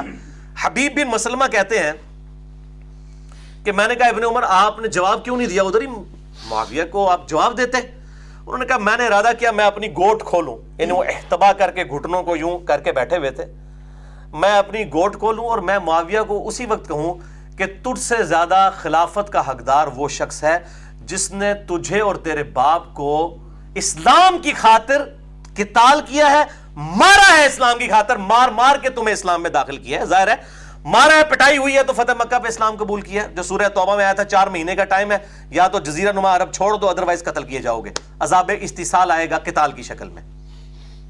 تو حضرت عمر کے الفاظ مسلم میں کیا تھے کہ جو لوگ ان 6 بندوں کی خلافت میں تان کریں, صحیح مسلم 1258, جان لینا یہ وہی لوگ ہیں جن کو میں نے اسلام کی خاطر مارا ہے. اور یہاں ابن عمر کیا کہہ رہے ہیں کہ میں نے کہا کہ میں معاویہ کو جواب دوں کہ تجھ سے زیادہ خلافت کا حقدار وہ ہے, یعنی وہ خود بھی ہو سکتے تھے ابن عمر, یا وہ مولا علی کی طرف اشارہ کر رہے تھے کہ جس کے ساتھ تو نے یہ سارا معاملہ بغاوت کا کھڑا کیا وہ تو زیادہ خلافت کا حقدار ہے. اسلام کی خاطر تمہیں مارا ہے جن لوگوں نے. پھر ابن عمر کہتے ہیں میں پھر فتنے کے ڈر سے خاموش ہو گیا, پھر مجھے جنت کی نعمتیں یاد آ گئیں اور میں نے انہی پر اکتفا کر لیا, یعنی میں نے برائی کو دل میں برا جان لیا, جنت کے اوپر اکتفا کر لیا. حبیب بن مسلمہ کے الفاظ ہیں کہ ابن عمر نے شکر ہے کہ ایسا ہی کیا, اور یوں کر کے انہوں نے اپنی جان بھی بچا لی اور عزت بھی بچا لی. اس کا کیا مطلب ہے؟ کاٹ کھانے والی ملوکیت, یعنی ابن عمر کی بھی شامت آ جاتی ہے اگر وہ وہاں پہ بولتے. حبیب بن مسلمہ کہہ رہے ہیں کہ جان بھی بچا لی, عزت بھی بچا لی, خون ریزی سے بھی بچ گئے عبداللہ ابن عمر رضی اللہ تعالیٰ عنہ وعلیہ السلام. تو یہ کڑوی گولی میں اکثر بیان کرتا ہوں, آج ذرا میں نے اس کو مزید ڈیٹیل کے ساتھ بیان کیا. تو میں اسی پہ بولتا ہوں کہ یہ مطلب میرا اجتہاد ہے کہ یہ 6 رکنی کمیٹی میں چونکہ حضرت علی کا اور باقی لوگوں کا نام تھا اور ان کا نام نہیں تھا, شاید یہ وہی غصہ نکالا گیا ہے کہ اچھا جی میں تمہارے باپ سے بھی زیادہ خلافت کا حقدار ہوں, اس باپ سے جس باپ نے کہا تھا 6 بندوں کے علاوہ خلافت کا کوئی حقدار نہیں ہے. تو میں اجتہاد کر رہا ہوں احادیث کی بنیاد کے اوپر, یہ کوئی میرا ذاتی اجتہاد نہیں ہے, احادیث کی بنیاد کے اوپر ہے.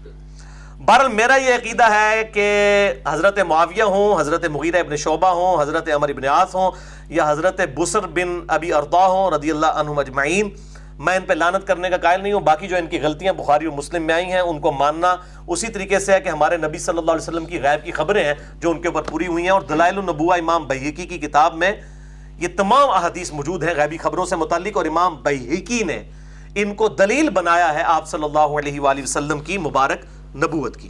بہرحال یہاں پہ انصاف کا تقاضا ہے, میں نے اس سچ پیپر میں بھی اس حدیث کو اس کے فوراً بعد ڈالا ہے 7 نمبر کے اوپر, سائملٹینیس کنٹراسٹ دکھانے کے لیے کہ معاویہ تو کہہ رہے ہیں کہ عبداللہ بن عمر میں تیرے باپ سے زیادہ خلافت کا حقدار ہوں, اور مولا علی کیا کہہ رہے ہیں؟ صحیح بخاری 3671, اور قربان جاؤں امام بخاری حضرت ابو بکر کی فضیلت والے چیپٹر میں مولا علی کا سرٹیفکیٹ لے کے آئے ہیں ابو بکر کے لیے, صحیح بخاری 3671.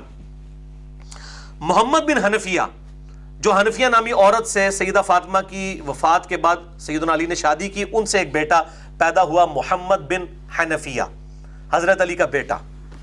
وہ کہتا ہے کہ میں نے اپنے والد علی بن ابی طالب سے پوچھا, بتائیے اس امت میں رسول اللہ کے بعد صلی اللہ علیہ وآلہ وسلم سب سے افضل کون ہے؟ انہوں نے کہا ابو بکر.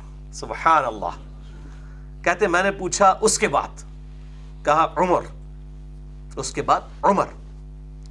وہ کہتے ہیں کہ میں نے پھر تیسری دفعہ ان سے پوچھنے کی بجائے خود ہی ورڈک دے دی, کیونکہ مجھے خدشہ تھا کہ میں تیسری دفعہ پوچھوں تو حضرت علی عثمان کا نام لیں گے. تو میں نے کہا کہ ابو بکر عمر کے بعد تو پھر آپ ہی ہوں گے نا. انہوں نے کہا کہ میں تو عام مسلمانوں میں سے ایک مسلمان ہوں. اتنی عاجزی فرمائی.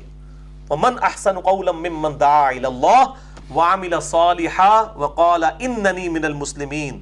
سورہ حامیم السجدہ آیت نمبر 33. اس سے بڑھ کر بہتر بات کس کی ہو سکتی ہے جو لوگوں کو اللہ کی طرف بلائے اور خود بھی نیک اعمال کرے اور پھر بھی کہے کہ میں بھی عام مسلمانوں میں سے ایک عام مسلمان ہوں. یہ عاجزی تھی سیدنا علی کی. اور اس سے یہ آپ بات سمجھ لیں مسئلہ افضلیت کے اعتبار سے بھی کہ سیدنا ابو بکر اور عمر کو اپنے سے افضل سمجھتے تھے مولا علی رضی اللہ تعالیٰ عنہ وعلیہ السلام. آخری حدیث, پانچویں حدیث بھی صحیح بخاری سے ہے, اور یہ بھی نیا طریق ایڈ کیا ہے ہم نے. صحیح بخاری میں 4359 اور ہمارے ریسرچ پیپر نمبر 5B میں سیریل نمبر 55 پہ میں نے اسے ایڈ کر دیا ہے نئی پرنٹنگ کے اندر. یہ حدیث بھی بڑی زبردست حدیث ہے, ٹروتھ ریویلنگ. سیدنا جریر بن عبداللہ رضی اللہ تعالیٰ عنہ بالکل اینڈ پہ مسلمان ہونے والے اصحاب میں سے ہیں. وہ کہتے ہیں میں سفر یمن کے دوران مدینہ شریف جب واپس آ رہا تھا تو 2 آدمیوں سے میری ملاقات ہوئی. یہ حدیث سننے والی ہے. 2 آدمیوں سے ملاقات ہوئی اس سفر کے دوران. ایک کا نام تھا ذو کلا اور دوسرے کا نام تھا ذو امر. ان 2 بندوں سے میری ملاقات ہوئی تو میں نے نبی صلی اللہ علیہ وسلم کا ذکر خیر چھیڑ لیا. ظاہر وہ تو دعوت ہی کرتے تھے, موقع ہی چاہیے تھا کہ میں ان کو انٹروڈیوس کراؤں کہ ایک پیغمبر ہے جن پہ میں ایمان لایا ہوں, ان کو اسلام کی دعوت دی. تو انہوں نے باتوں باتوں میں کہا کہ اگر یہ تم اسی پیغمبر کا ذکر کر رہے ہو نا جو مدینہ شریف میں ہے, تو ان کو تو فوت ہوئے 3 دن ہو چکے ہیں, ان تک کو خبر پہنچ چکی تھی. یا ہو سکتا ہے کہ وہ کسی یہود یا نصارہ کے علماء میں سے ہوں, ان کے پاس کوئی ایسا علم موجود ہو جس سے انہوں نے یہ چیز ڈیٹیکٹ کر لی. کہتے ہیں ہم تھوڑا ہی آگے گئے تو سامنے سے گھوڑ سوار آئے اور انہوں نے خبر دی کہ نبی صلی اللہ علیہ وسلم کی وفات کو 3 دن گزر چکے ہیں. لوگوں نے اتفاق رائے سے سیدنا ابو بکر صدیق کو خلیفہ چن لیا. اب وہ پوری ڈیٹیل مسئلہ نمبر 55B میں نے بیان کی ہے. وصی رسول کون ہے اور حدیث قرطاس کا تحقیقی جائزہ 2.25 گھنٹے کے اندر. بہرحال آج اس کی ڈیٹیل میں نہیں جانا چاہتا. تو کہتے ہیں کہ ابو بکر صدیق کو خلیفہ چن لیا گیا ہے. تو پھر جب یہ بات سنی تو وہ 2 جو ساتھی تھے ذو کلا اور ذو امر, انہوں نے کہا اب ہم مدینہ شریف جانے کا ارادہ ترک کرتے ہیں, ہم واپس جا رہے ہیں, باقی تم اپنے خلیفہ کو ہمارا سلام کہنا اور اس کو ہماری طرف سے ایک نصیحت کرنا. اور ساتھ کہا کہ اے جریر, ہم آپ کو ایک معزز شخص سمجھتے ہیں, اس لیے آپ کو یہ ایک ٹروتھ ریویلنگ بات کرنے لگے ہیں. وہ کیا ہے بات؟ کہ جب تک اہل عرب ایک امیر کی وفات کے بعد دوسرا امیر چنتے رہیں گے مشورے کے ساتھ, تلوار کی دھونس بدماشی کے ساتھ نہیں, مشورے کے ساتھ, تو یہ کامیاب رہیں گے. اور اگر یہ عمارت تلوار کے معاملے تک پہنچ گئی, یعنی یہ خلافت میں جھگڑا ہو گیا, تلوار تک بات پہنچ گئی, تو پھر تمہارے حکمران ایسے بادشاہ بن جائیں گے جو بادشاہوں کی باتیں سن کے, بادشاہوں والی باتیں سن کے خوش ہوا کریں گے اور بادشاہوں والی باتوں سے ہی ناراض ہوا کریں گے. یعنی وہ پھر ان میں خوف خدا والی وہ چیز نہیں ہوگی. یہ عربی کے الفاظ میں آپ کو بتا دیتا ہوں. فَإِذَا كَانَتْ بِالسَّيْفِ كَانُوا مُلُوكًا يَغْضِبُونَ غَضَبَ الْمُلُوكِ وَبِرْضَوْنَ رِضَا الْمُلُوكِ اور وَيَرْضَوْنَ رِضَا الْمُلُوكِ, اور وہ راضی ہوا کریں گے ملوک والی باتوں سے. رضا الملوک, اب یہ میرے بھائیوں پریکٹیکلی ہو بھی گیا. اور اس حدیث کے اوپر میں اب آپ کو کمنٹس بتانے لگا ہوں, کسی عام بندے کے نہیں, صحیح بخاری کی سب سے بیسٹ شرح اہل حدیث عالم دین اور اہل حدیث کے یہاں پہ سب کانٹیننٹ انڈیا، پاکستان اور بنگلہ دیش میں امام ہے سید داؤد راز، 8 جلدوں پہ ان کی صحیح بخاری کی شرح ہے، پی ڈی ایف میں اویلیبل ہے، ہماری ویب سائٹ پہ بھی سب سے زیادہ یہی چل رہی ہے۔ یہ ذرا دکھائیے جی ان کو، یہ پاکستان سے شائع ہوئی ہے سید داؤد راز صاحب کی، یہ 5ویں جلد میرے ہاتھ میں ہے صحیح بخاری کی۔ یہی حدیث صحیح بخاری میں حدیث نمبر 4359، اسی کی میں شرح سید داؤد راز صاحب کی پڑھنے لگا ہوں، میرے پہ وہ فتویٰ نہ لگائے۔ یہ ذرا آپ الفاظ ذرا سنیے، یہ ذرا ان کو ہائی لائٹ میں نے کیا ہوا ہے، یہ پیج ذرا ریڈ انڈر لائن بھی کیا، یہ بھی ذرا کلوز کر دیں تھوڑی دیر کے لیے، پھر میں ان کو پڑھ کے word by word Syed Dawood Raz sahib کے کامنٹس بھی اسی حدیث صحیح بخاری 4359 میں آپ کو پڑھ کے سناتا ہوں صحیح بخاری سے، سنیے۔ ذو امر کی آخری نصیحت جو یہاں مذکور ہے وہ بالکل ٹھیک ثابت ہوئی۔ خلفائے راشدین کے زمانے تک خلافت مسلمانوں کے مشورے اور صلاح سے ہی ہوتی رہی۔ اس دور کے بعد کسر و کیسر کی طرح لوگ طاقت کے بلبوتا پر بادشاہ بننے لگے اور مسلمانوں کا شرازہ منتشر ہو گیا۔ حضرت امیر معاویہ رضی اللہ تعالیٰ عنہ نے جب خلافت یزید کا اعلان کیا تو کئی بابصیرت مسلمانوں نے صاف کہہ دیا تھا کہ آپ سنت رسول کو چھوڑ کر اب کسر و کیسر کی سنت کو زندہ کر رہے ہیں۔ اینو کیوں نہیں رافضی کہندے ہو داؤد راز نو؟ بائی نیم اس نے لکھ دیا ہے کہ کون سا بندہ ہے جس نے کیسر و کسرہ یہود و نصارہ کی جو ہے اس بدعت کے اوپر عمل کیا ہے اور خلفائے راشدین کی سنت کو چھوڑ دیا ہے، سید داؤد راز۔ اب یہ ادھار ہے کہ ان کے اوپر رافضیت کا فتویٰ ہمیں چاہیے، یا پھر یہ کہہ دیں گے اجتہادی غلطی ہے، اپنے بزرگ کوئی اجتہادی غلطی نہیں، بالکل صحیح بات کی ہے انہوں نے بخاری و مسلم کی حدیث کی روشنی میں۔ بہرحال اسلامی خلافت کی بنیاد امرہم شورا بینہم، سورہ شورا کی آیت انہوں نے کوٹ کی، اس پر ہے جس کو ترقی دے کر آج کی جمہوریت لائی گئی ہے، جنہوں شرک پہ کہندے ہیں پاکستانی جمہوریت نو۔ سید داؤد راز کہہ رہے ہیں جمہوریت از دا بیسٹ سسٹم۔ وہ میں گوروں والی جمہوریت کی بات نہیں کر رہا جس میں آپ قانون بھی کتاب و سنت کے خلاف اکثریت کی رائے سے بنا سکتے ہیں، نہیں، حلال کے دائرے کے اندر ظاہر ہے جمہور محدثین کی رائے جب دیکھی جاتی ہے تو جمہور عوام المسلمین کی رائے کیوں نہیں دیکھی جائے گی، عوام الناس کی مسلمانوں میں اہل اسلام کے اندر؟ جس کو ترقی دے کر آج کی جمہوریت لائی گئی ہے، اگرچہ اس میں بہت سی خرابیاں ہیں تاہم شورا کی ایک ادنا جھلک ہے۔ وہ کہتے ہیں خلافت راشدہ والی جو جھلک ہے امرہم شورا بینہم، وہ جھلک آپ کو اس میں نظر آتی ہے۔ مثلا نمبر 87 میں نے اسلامی جمہوریت کے اوپر دیا ہے اور اس کے کیا 3 بنیادی اصول ہیں، اس کے اوپر میں نے ڈیٹیل سے اس میں گفتگو کی ہے، جسے شوق ہو تو دیکھ سکتا ہے۔ تو یہ میں نے سید داؤد راز صاحب کے کامنٹس بتائے۔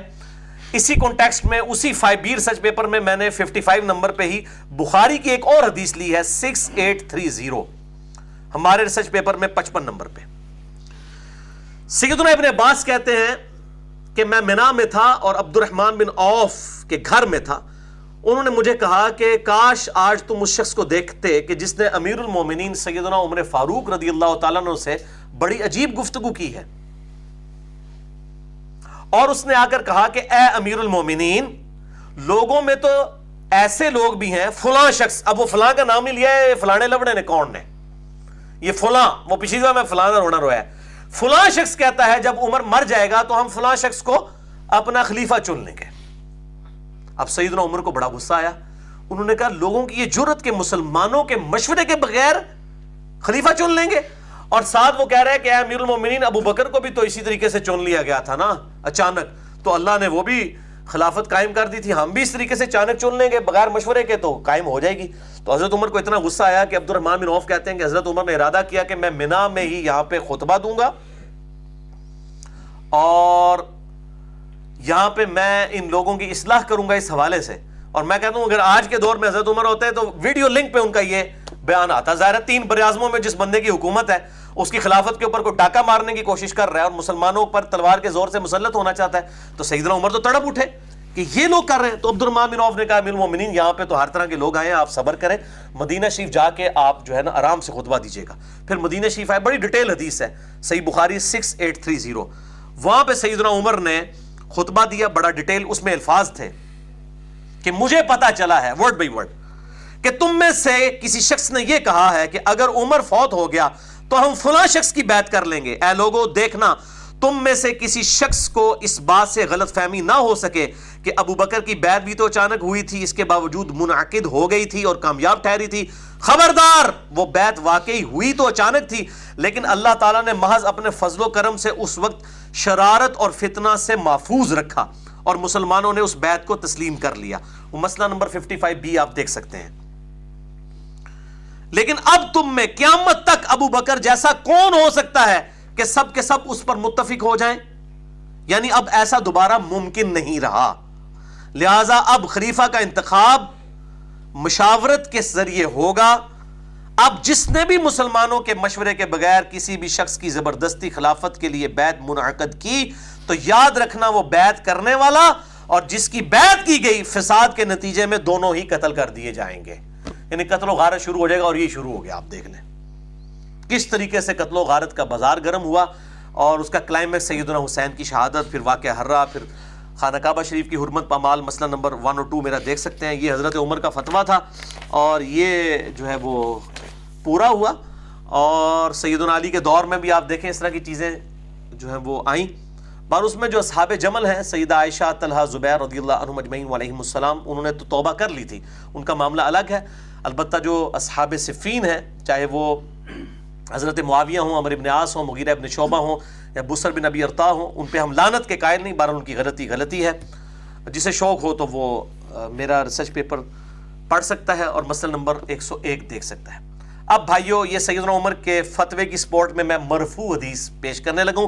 ہو سکتا ہے کسی کے پیٹ میں درد ہو، یہ تو حضرت عمر کا ذاتی فتوہ ہم نہیں مانتے، میں آپ کو نبی صلی اللہ علیہ وسلم کی پریڈکشن بتانے لگوں، اور یہ حدیث متفق علیہ حدیث ہے بخاری اور مسلم کی، جس کی شرح کوئی نہیں بیان کرتا۔ اس کی وجہ ہے کہ سب کو ڈر لگا ہوا ہے، اس حدیث میں سے اپنا اپنا مطلب نکالتے ہیں۔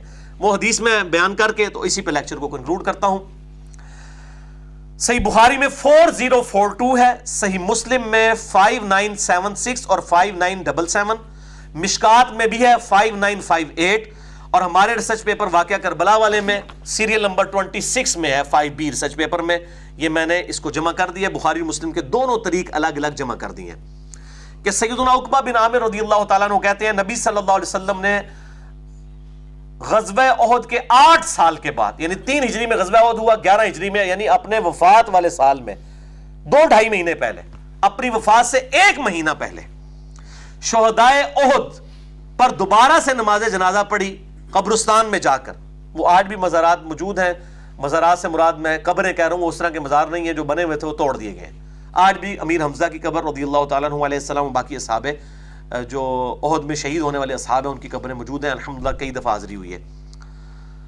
تو وہاں آپ صلی اللہ علیہ وسلم نے خطبہ دیا، اور آپ صلی اللہ علیہ وسلم ممبر پر چڑھے اور فرمایا میں تمہارا پیش رو ہوں، یعنی میں آگے آگے جا رہا ہوں، تم نے میرے پیچھے آنا ہے۔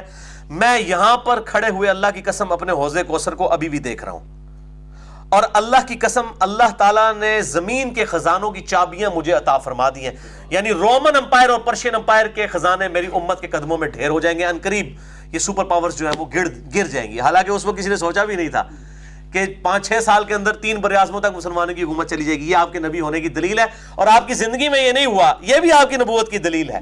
باقی جتنے بڑے بڑے حکمران آئے، سیاستدان، سکندر اعظم، چنگیز خان، ان لوگوں کے اپنی زندگی کے اندر یہ فتوحات ہوئی ہیں، نبی صلی اللہ علیہ وسلم کی مبارک زندگی کے بعد ہوئی، جبکہ عرب قبائل بھی مرتد ہو گئے، مسلمانوں کا شرازہ بھی بکھر گیا، اس کے باوجود دوبارہ اللہ تعالیٰ نے معجزانہ طور پہ یونٹی قائم کی، اور 3 براعظموں تک مسلمانوں کی حکومت پہنچی، الحمدللہ۔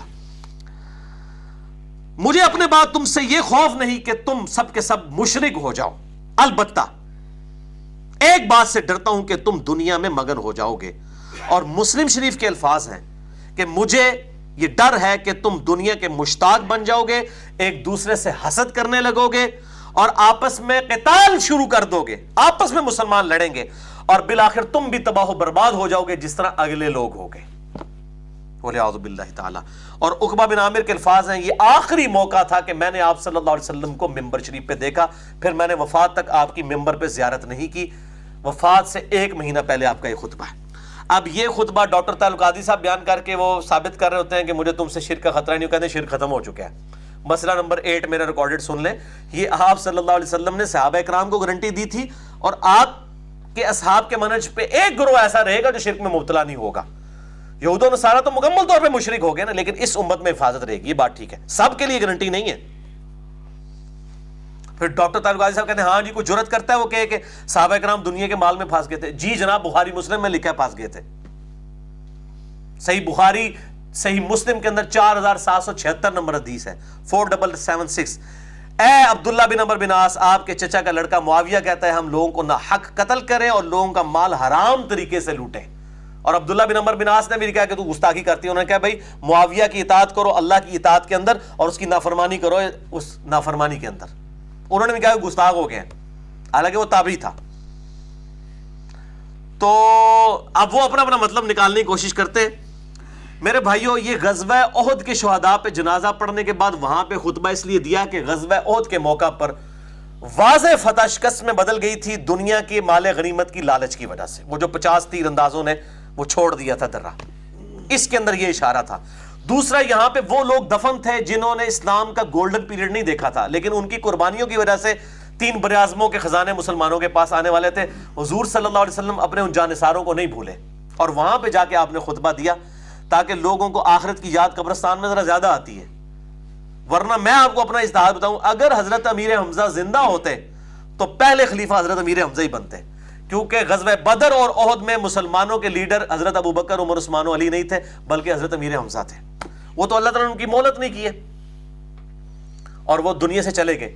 تو نبی صلی اللہ علیہ وسلم کو اس چیز کا قلق بھی تھا کہ ان لوگوں نے اسلام کا فروٹ نہیں کھایا، یہاں پہ وہ لوگ دفن ہیں جنہوں نے اسلام کے لیے قربانیاں دی ہیں اور مشکل وقت میں دنیا سے چلے گئے۔ یہ آپ کو غم تھا، یہ حکمت تھی وہاں پہ جا کے خطبہ یہ دینے کی۔ اور پھر ساتھ آپ بات دیکھیں کیا فرما رہے ہیں کہ مجھے تم سے یہ خطرہ نہیں، دنیا کے خزانے تم پر کھول دیے جائیں گے۔ اللہ تعالیٰ نے مجھے زمینوں کے خزانوں کی چابی، یعنی رومن اور پرشین امپائر کے خزانے ڈھیر ہو جائیں گے یہاں پہ، پھر مشکل وقت آ جائے گا مسلمانوں پہ۔ وہی ہوا پھر حضرت عثمان کے دور کے اندر وظیفے لگ گئے، اور پھر آہستہ آہستہ جذبہ جہاد میں بھی کمزوری آنا شروع ہو گئی اور دنیا داری جو ہے وہ سرایت کرتی چلی گئی۔ حضرت علی ایک آخری کوشش تھے کہ ابو بکر عمر کی خلافت کو دوبارہ سے زندہ کریں، لیکن امت نے اس طریقے سے ان کا ساتھ نہیں دیا، اور آج تک پھر امت دوبارہ اس پٹڑی پہ واپس نہیں آ سکی، وَلِعَوْذُ بِاللَّهِ تعالی۔ اچھا، یہ صحیح مسلم کی جو 5976 اور 5977 نمبر حدیث جو بخاری میں بھی ہے، اس حدیث کے اوپر میں آپ کو کمنٹس پڑھ کے سنانے لگا ہوں۔ سید داؤد راز صاحب جو اہل حدیث کے امام ہیں انڈیا، پاکستان، بنگلہ دیش میں، ان کے بھی استاد اور مرشد علامہ وحید الزمان صاحب کے، جن کو کہتے ہیں رافضی ہو گیا تھا، اور رافضی کیا ابو بکر عمر کی خلافت کا انکار کرتا تھا؟ جو بھی بنو امیہ کی بدماشیوں کو کھولے اس پہ رافضیت کا فتویٰ لگا دیتے ہیں، ٹھیک ہے۔ آج تک اہل حدیث جو ہے وہ صحیح مسلم کا ترجمہ اور تشریح چھاپ ہی رہے ہیں ان کی، سید داؤد راز صاحب کی۔ یہ پہلے تو مشکات دکھائے نا شیخ زبیر صاحب کی، ان کو یہ کس نے چھاپی ہے؟ مکتبہ اسلامیہ والوں نے، اہل حدیث کے بڑے اداروں میں سے پاکستان میں جو اہل حدیث کی کتابیں چھاپتا ہے، مکتبہ اسلامیہ فیصل آباد، مشکات انہوں نے چھاپی ہے۔ اسی مکتبہ اسلامیہ نے صحیح مسلم شریف چھاپی ہے، یہ بھی ذرا دکھائیں جی انٹرنیشنل نمبرنگ کے اوپر، دارالاسلام کی بھی انٹرنیشنل نمبرنگ پہ ہے، یہ صحیح مسلم مکتبہ اسلامیہ والوں کی۔ میں کار کو نہیں جی لکھی، اتوں میں تو کمنٹس علامہ وحید الزمان صاحب مرشد اعظم، مرشد سید داؤد راز صاحب کے۔ اب تو داؤد راز صاحب پھنس جائیں گے، علامہ وحید الزمان کو کچھ کہو گے داؤد راز نے نیچے بچنا، کیونکہ وہ ان کے مرشد تھے۔ وہ جگہ جگہ صحیح بخاری میں ان کا علامہ وحید الزمان کا حوالہ دیتے ہیں اپنی 8 جلدوں والی صحیح بخاری کی شرح میں۔ یہ میں اس میں سے ورڈ بائی ورڈ صحیح مسلم کے جو الفاظ ہیں وہ میں آپ کو پڑھ کے سنانے لگوں اسی حدیث کی شرح میں۔ یہ ذرا ان کو کلوز بھی کر دیں، یہ والا پیج بھی ذرا یہ نے کہا کال ہی کو بنا لے، اے پیج میں دے جو تم پڑھ کے دس لگا، یہ پیج ریڈ کلر میں نے انڈر لائن بھی کی ہوئی ہے ان کی شرح نیچے، صحیح مسلم 5976 اور 5977 اس کی شرح لکھتے ہیں علامہ وحید الزمان صاحب، سید داؤد راز صاحب کے مرشد، اہل حدیث کے امام، ان سے جان کوئی نہیں چھڑا سکتا، اور ان کے اوپر کوئی جو ہے وہ سرٹیفکیٹ کی کسی کی ضرورت نہیں ہے، خود یہ صحیح مسلم کا ترجمہ انہی کا چھاپ رہے ہیں اہل حدیث حضرات، انٹرنیشنل نمبرنگ پہ ہے۔ سنیں یہ کیا لکھتے ہیں اس حدیث پہ: اور دنیا کے واسطے آخرت کا خیال چھوڑ دو، یعنی آپ صلی اللہ علیہ وسلم فرمایا دنیا کی خاطر قتال نہ کرنا، مجھے خدشہ ہے کہ تم یہ کام کرو گے۔ مسلمانوں نے حضرت صلی اللہ علیہ وآلہ وسلم کے چند روز بعد ہی ایسے کام شروع کیے اور آپس میں پھوٹ کی بنا ڈال لی۔ معاویہ حضرت علی سے لڑے، وہ کہہ رہے ہیں یہ ہے معاویہ حضرت علی سے لڑے، حالانکہ حضرت علی گئے تھے وہاں لڑنے کے لیے، لیکن وہ اصل میں شرارت ان کی طرف سے کہ انہوں نے خلیفہ راشد کی بیعت نہیں کی ہے، اور قرآن حکیم میں واضح ہے کہ قتال کرو سورۃ الحجرات کے اندر۔ معاویہ حضرت علی سے لڑے اور یزید نے خاندان نبوت کو تباہ کیا، لو جی، اور عبداللہ بن زبیر کو حجاج نے شہید کر دیا، وہ بھی بنو امیہ۔ عبداللہ بن عمر کا قاتل بھی حجاج ہے، بنو امیہ، صحیح بخاری میں کتاب الحج چیپٹر میں پڑھ لیں۔ اور فتنوں کی تار بند گئی، اس روز سے آج تک مسلمانوں کا وہی حال ہے کہ کسی ایک امام یا خلیفہ پر سب مسلمان اکٹھے نہیں ہو سکے، آخر کافر موقع پا کر ان پر غالب ہوئے اور ان کی مسلمانوں کی قوت خاک میں مل گئی، وَلِعَوْذُ بِاللَّهِ تعالیٰ۔ اے جناب حدیث شریف کے اوپر کمنٹس علامہ وحید الزمان صاحب کے، اور ایک اور حدیث ہے صحیح مسلم میں 6409 کہ ابو سفیان فتح مکہ پہ جب معافی مانگ کے مسلمان ہو گیا، اس نے نبی صلی اللہ علیہ وسلم سے ریکویسٹ کی، یا رسول اللہ مسلمان جو ہے مجھے اچھی نظر سے نہیں دیکھتے، نہ میرے ساتھ بیٹھتے ہیں، ظاہر کیسے کرتے، پوری زندگی حضور کا مخالف تھا، ایک دن میں تو سوئچ نہیں آن ہو جاتا مسلمانوں کا، جی ہاں جی آپ محبت کرنے لگ پڑے، تو میری کچھ خواہشات ہیں، میری کچھ ریکویسٹ ہے، عرض ہے آپ کی بارگاہ میں، آپ قبول کر لیں۔ اس میں سے ایک ریکویسٹ تھی کہ میرے بیٹے معاویہ کو اپنا کاتب اور منشی رکھ لیں۔ کاتب وحی کے الفاظ مسلم میں نہیں، وہ دلائل النبوہ میں ہے، مسئلہ نمبر 116C میں، میں نے فضائل معاویہ والے لیکچر میں بتایا ہے، اس میں کاتب کے الفاظ ہیں، مجھے منشی کے طور پہ رکھ لیں میرے بیٹے معاویہ کو، یہ سفارشی بھرتی۔ اور راوی کہتے ہیں کہ نبی صلی اللہ علیہ وسلم کی عادت تھی اخلاقاً کہ آپ سے جب کوئی چیز مانگتا تھا نا آپ انکار نہیں کرتے تھے، اور وہ راوی کہتے ہیں کہ اگر ابو سفیان خود سے معاویہ کی سفارش نہ کرتا، نبی صلی اللہ علیہ وسلم کبھی اس کو اپنا کاتب بھی نہ رکھتے۔ یہ دیکھیں، اندازہ کریں۔ تو یہ حدیث ہے صحیح مسلم میں 6409، اس میں بھی سید داؤد راز صاحب کے مرشد علامہ وحید الزمان صاحب، جن کی صحیح مسلم شریف مکتبہ اسلامیہ اہل حدیث نے چھاپی ہے، وہ کمنٹس کرتے ہیں۔ پہلے تو یہ ان کو حدیث کے کمنٹس نیچے سے دکھا دیں، یہ جو میں نے انڈر لائن کیے یہ والے، تاکہ پتہ چل جائے کہ میں اپنی طرف سے نہیں، میرے بھائیوں پڑھ رہا، یہ واقعی اس کے اوپر لکھے ہوئے ہیں علامہ وحید الزمان صاحب کے کمنٹس۔ اور جس کو کہتے ہیں نا پورا بنو امیہ دا خاندان پوڑ کے رکھ دیتا ہے، جنہوں کہتے ہیں پنجابی پوڑ کے رکھ دیتا ہے، اتنے زبردست کمنٹس کیے ہیں انہوں نے۔ یہ اب آپ سنیے، میں اس کو ورڈ بائی ورڈ آپ کو پڑھ کے بتاتا ہوں۔ اوہ یہ کون سا پیج تھا؟ یہ وہ والا پیج ہی نہیں ہے، یہ ہے جی، شکر ہے میں تک لیا، یہ ہے پیج میرے بھائیوں، صحیح مسلم 6409۔ یہ جو نیچے والا ریڈ ہے نا، یہ جو ڈبل ایرو کا نشان ہے، اس کو آپ ذرا کلوز کریں۔ علامہ وحید الزمان صاحب مرشد سید داؤد راز صاحب کے، ان کے کامنٹس ورڈ بائی ورڈ صحیح مسلم سے میں پڑھنے لگوں، اور اب میں ایکسپیکٹ کروں گا کہ لوگ حق بات کو کس طرح قبول کرتے ہیں۔ اس حدیث کی وہ شرح بیان کر رہے ہیں، یہ سنیں ابو سفیان والی۔ فائدہ یہ آپ صلی اللہ علیہ وسلم کا حسن خلق تھا اور مصلحت بھی تھی، کیونکہ ابو سفیان کافروں کا سردار تھا، اس کی تالیف قلب بھی ضروری تھی۔ ہر چند ابو سفیان کا اسلام پہل تو جان کے ڈر سے تھا، مگر بعد کو شاید پختہ ہو گیا ہو، اے شاید وہ کہہ رہے ہیں، اور جب آدمی اسلام لایا تو اس کے قصور کفر کے وقت تک کے سب معاف ہو جاتے ہیں۔ جب کوئی اسلام قبول کر لیتا ہے پرانے گناہ معاف۔ اور آپ صلی اللہ علیہ وسلم نے تو وحشی جو قاتل حمزہ تھا اس کا بھی اسلام قبول کر لیا تھا، اس پر بھی ابو سفیان کا خاندان نبوی کا ہمیشہ دشمن ہی رہا صلی اللہ علیہ وآلہ وسلم۔ یہ علامہ وحید الزمان صاحب جو سید داؤد راز صاحب کے مرشد ہیں، ان کے کامنٹس۔ میں سید داؤد راز کا نام اس لیے بار بار بول رہا ہوں، اگر علامہ وحید الزمان کو کسی نے کچھ کہا نا تو سید داؤد راز بھی نہیں بچے گا، سب سے بڑا پھر وہ رافضی بن جائے گا۔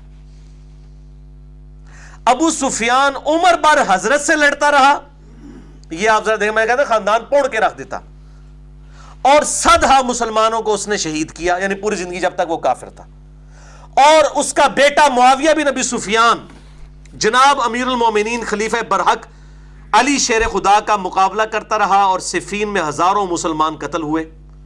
اس نے کہا کہ دادا یزید کا ابو سفیان نبی سے لڑتا رہا، یزید کا جو والد ہے معاویہ وہ علی سے لڑتا رہا، پھر ان کے بیٹے نے تو ستم ہی ڈھایا، اور بیٹا خود جو ہے پوتا ابو سفیان کا، اس نے تو ستم ہی ڈھایا، حضرت حسن کو زہر دلوایا اور حضرت حسین کو ایسے ظلم سے شہید کرایا کہ جس کے حالات لکھنے سے قلم کانپتا ہے۔ میں پھر ان بولنا کہ تسی کہڑے پاسے دے اہل حدیث ہو بھائی، اے نے صحیح اہل حدیث اہل سنہ۔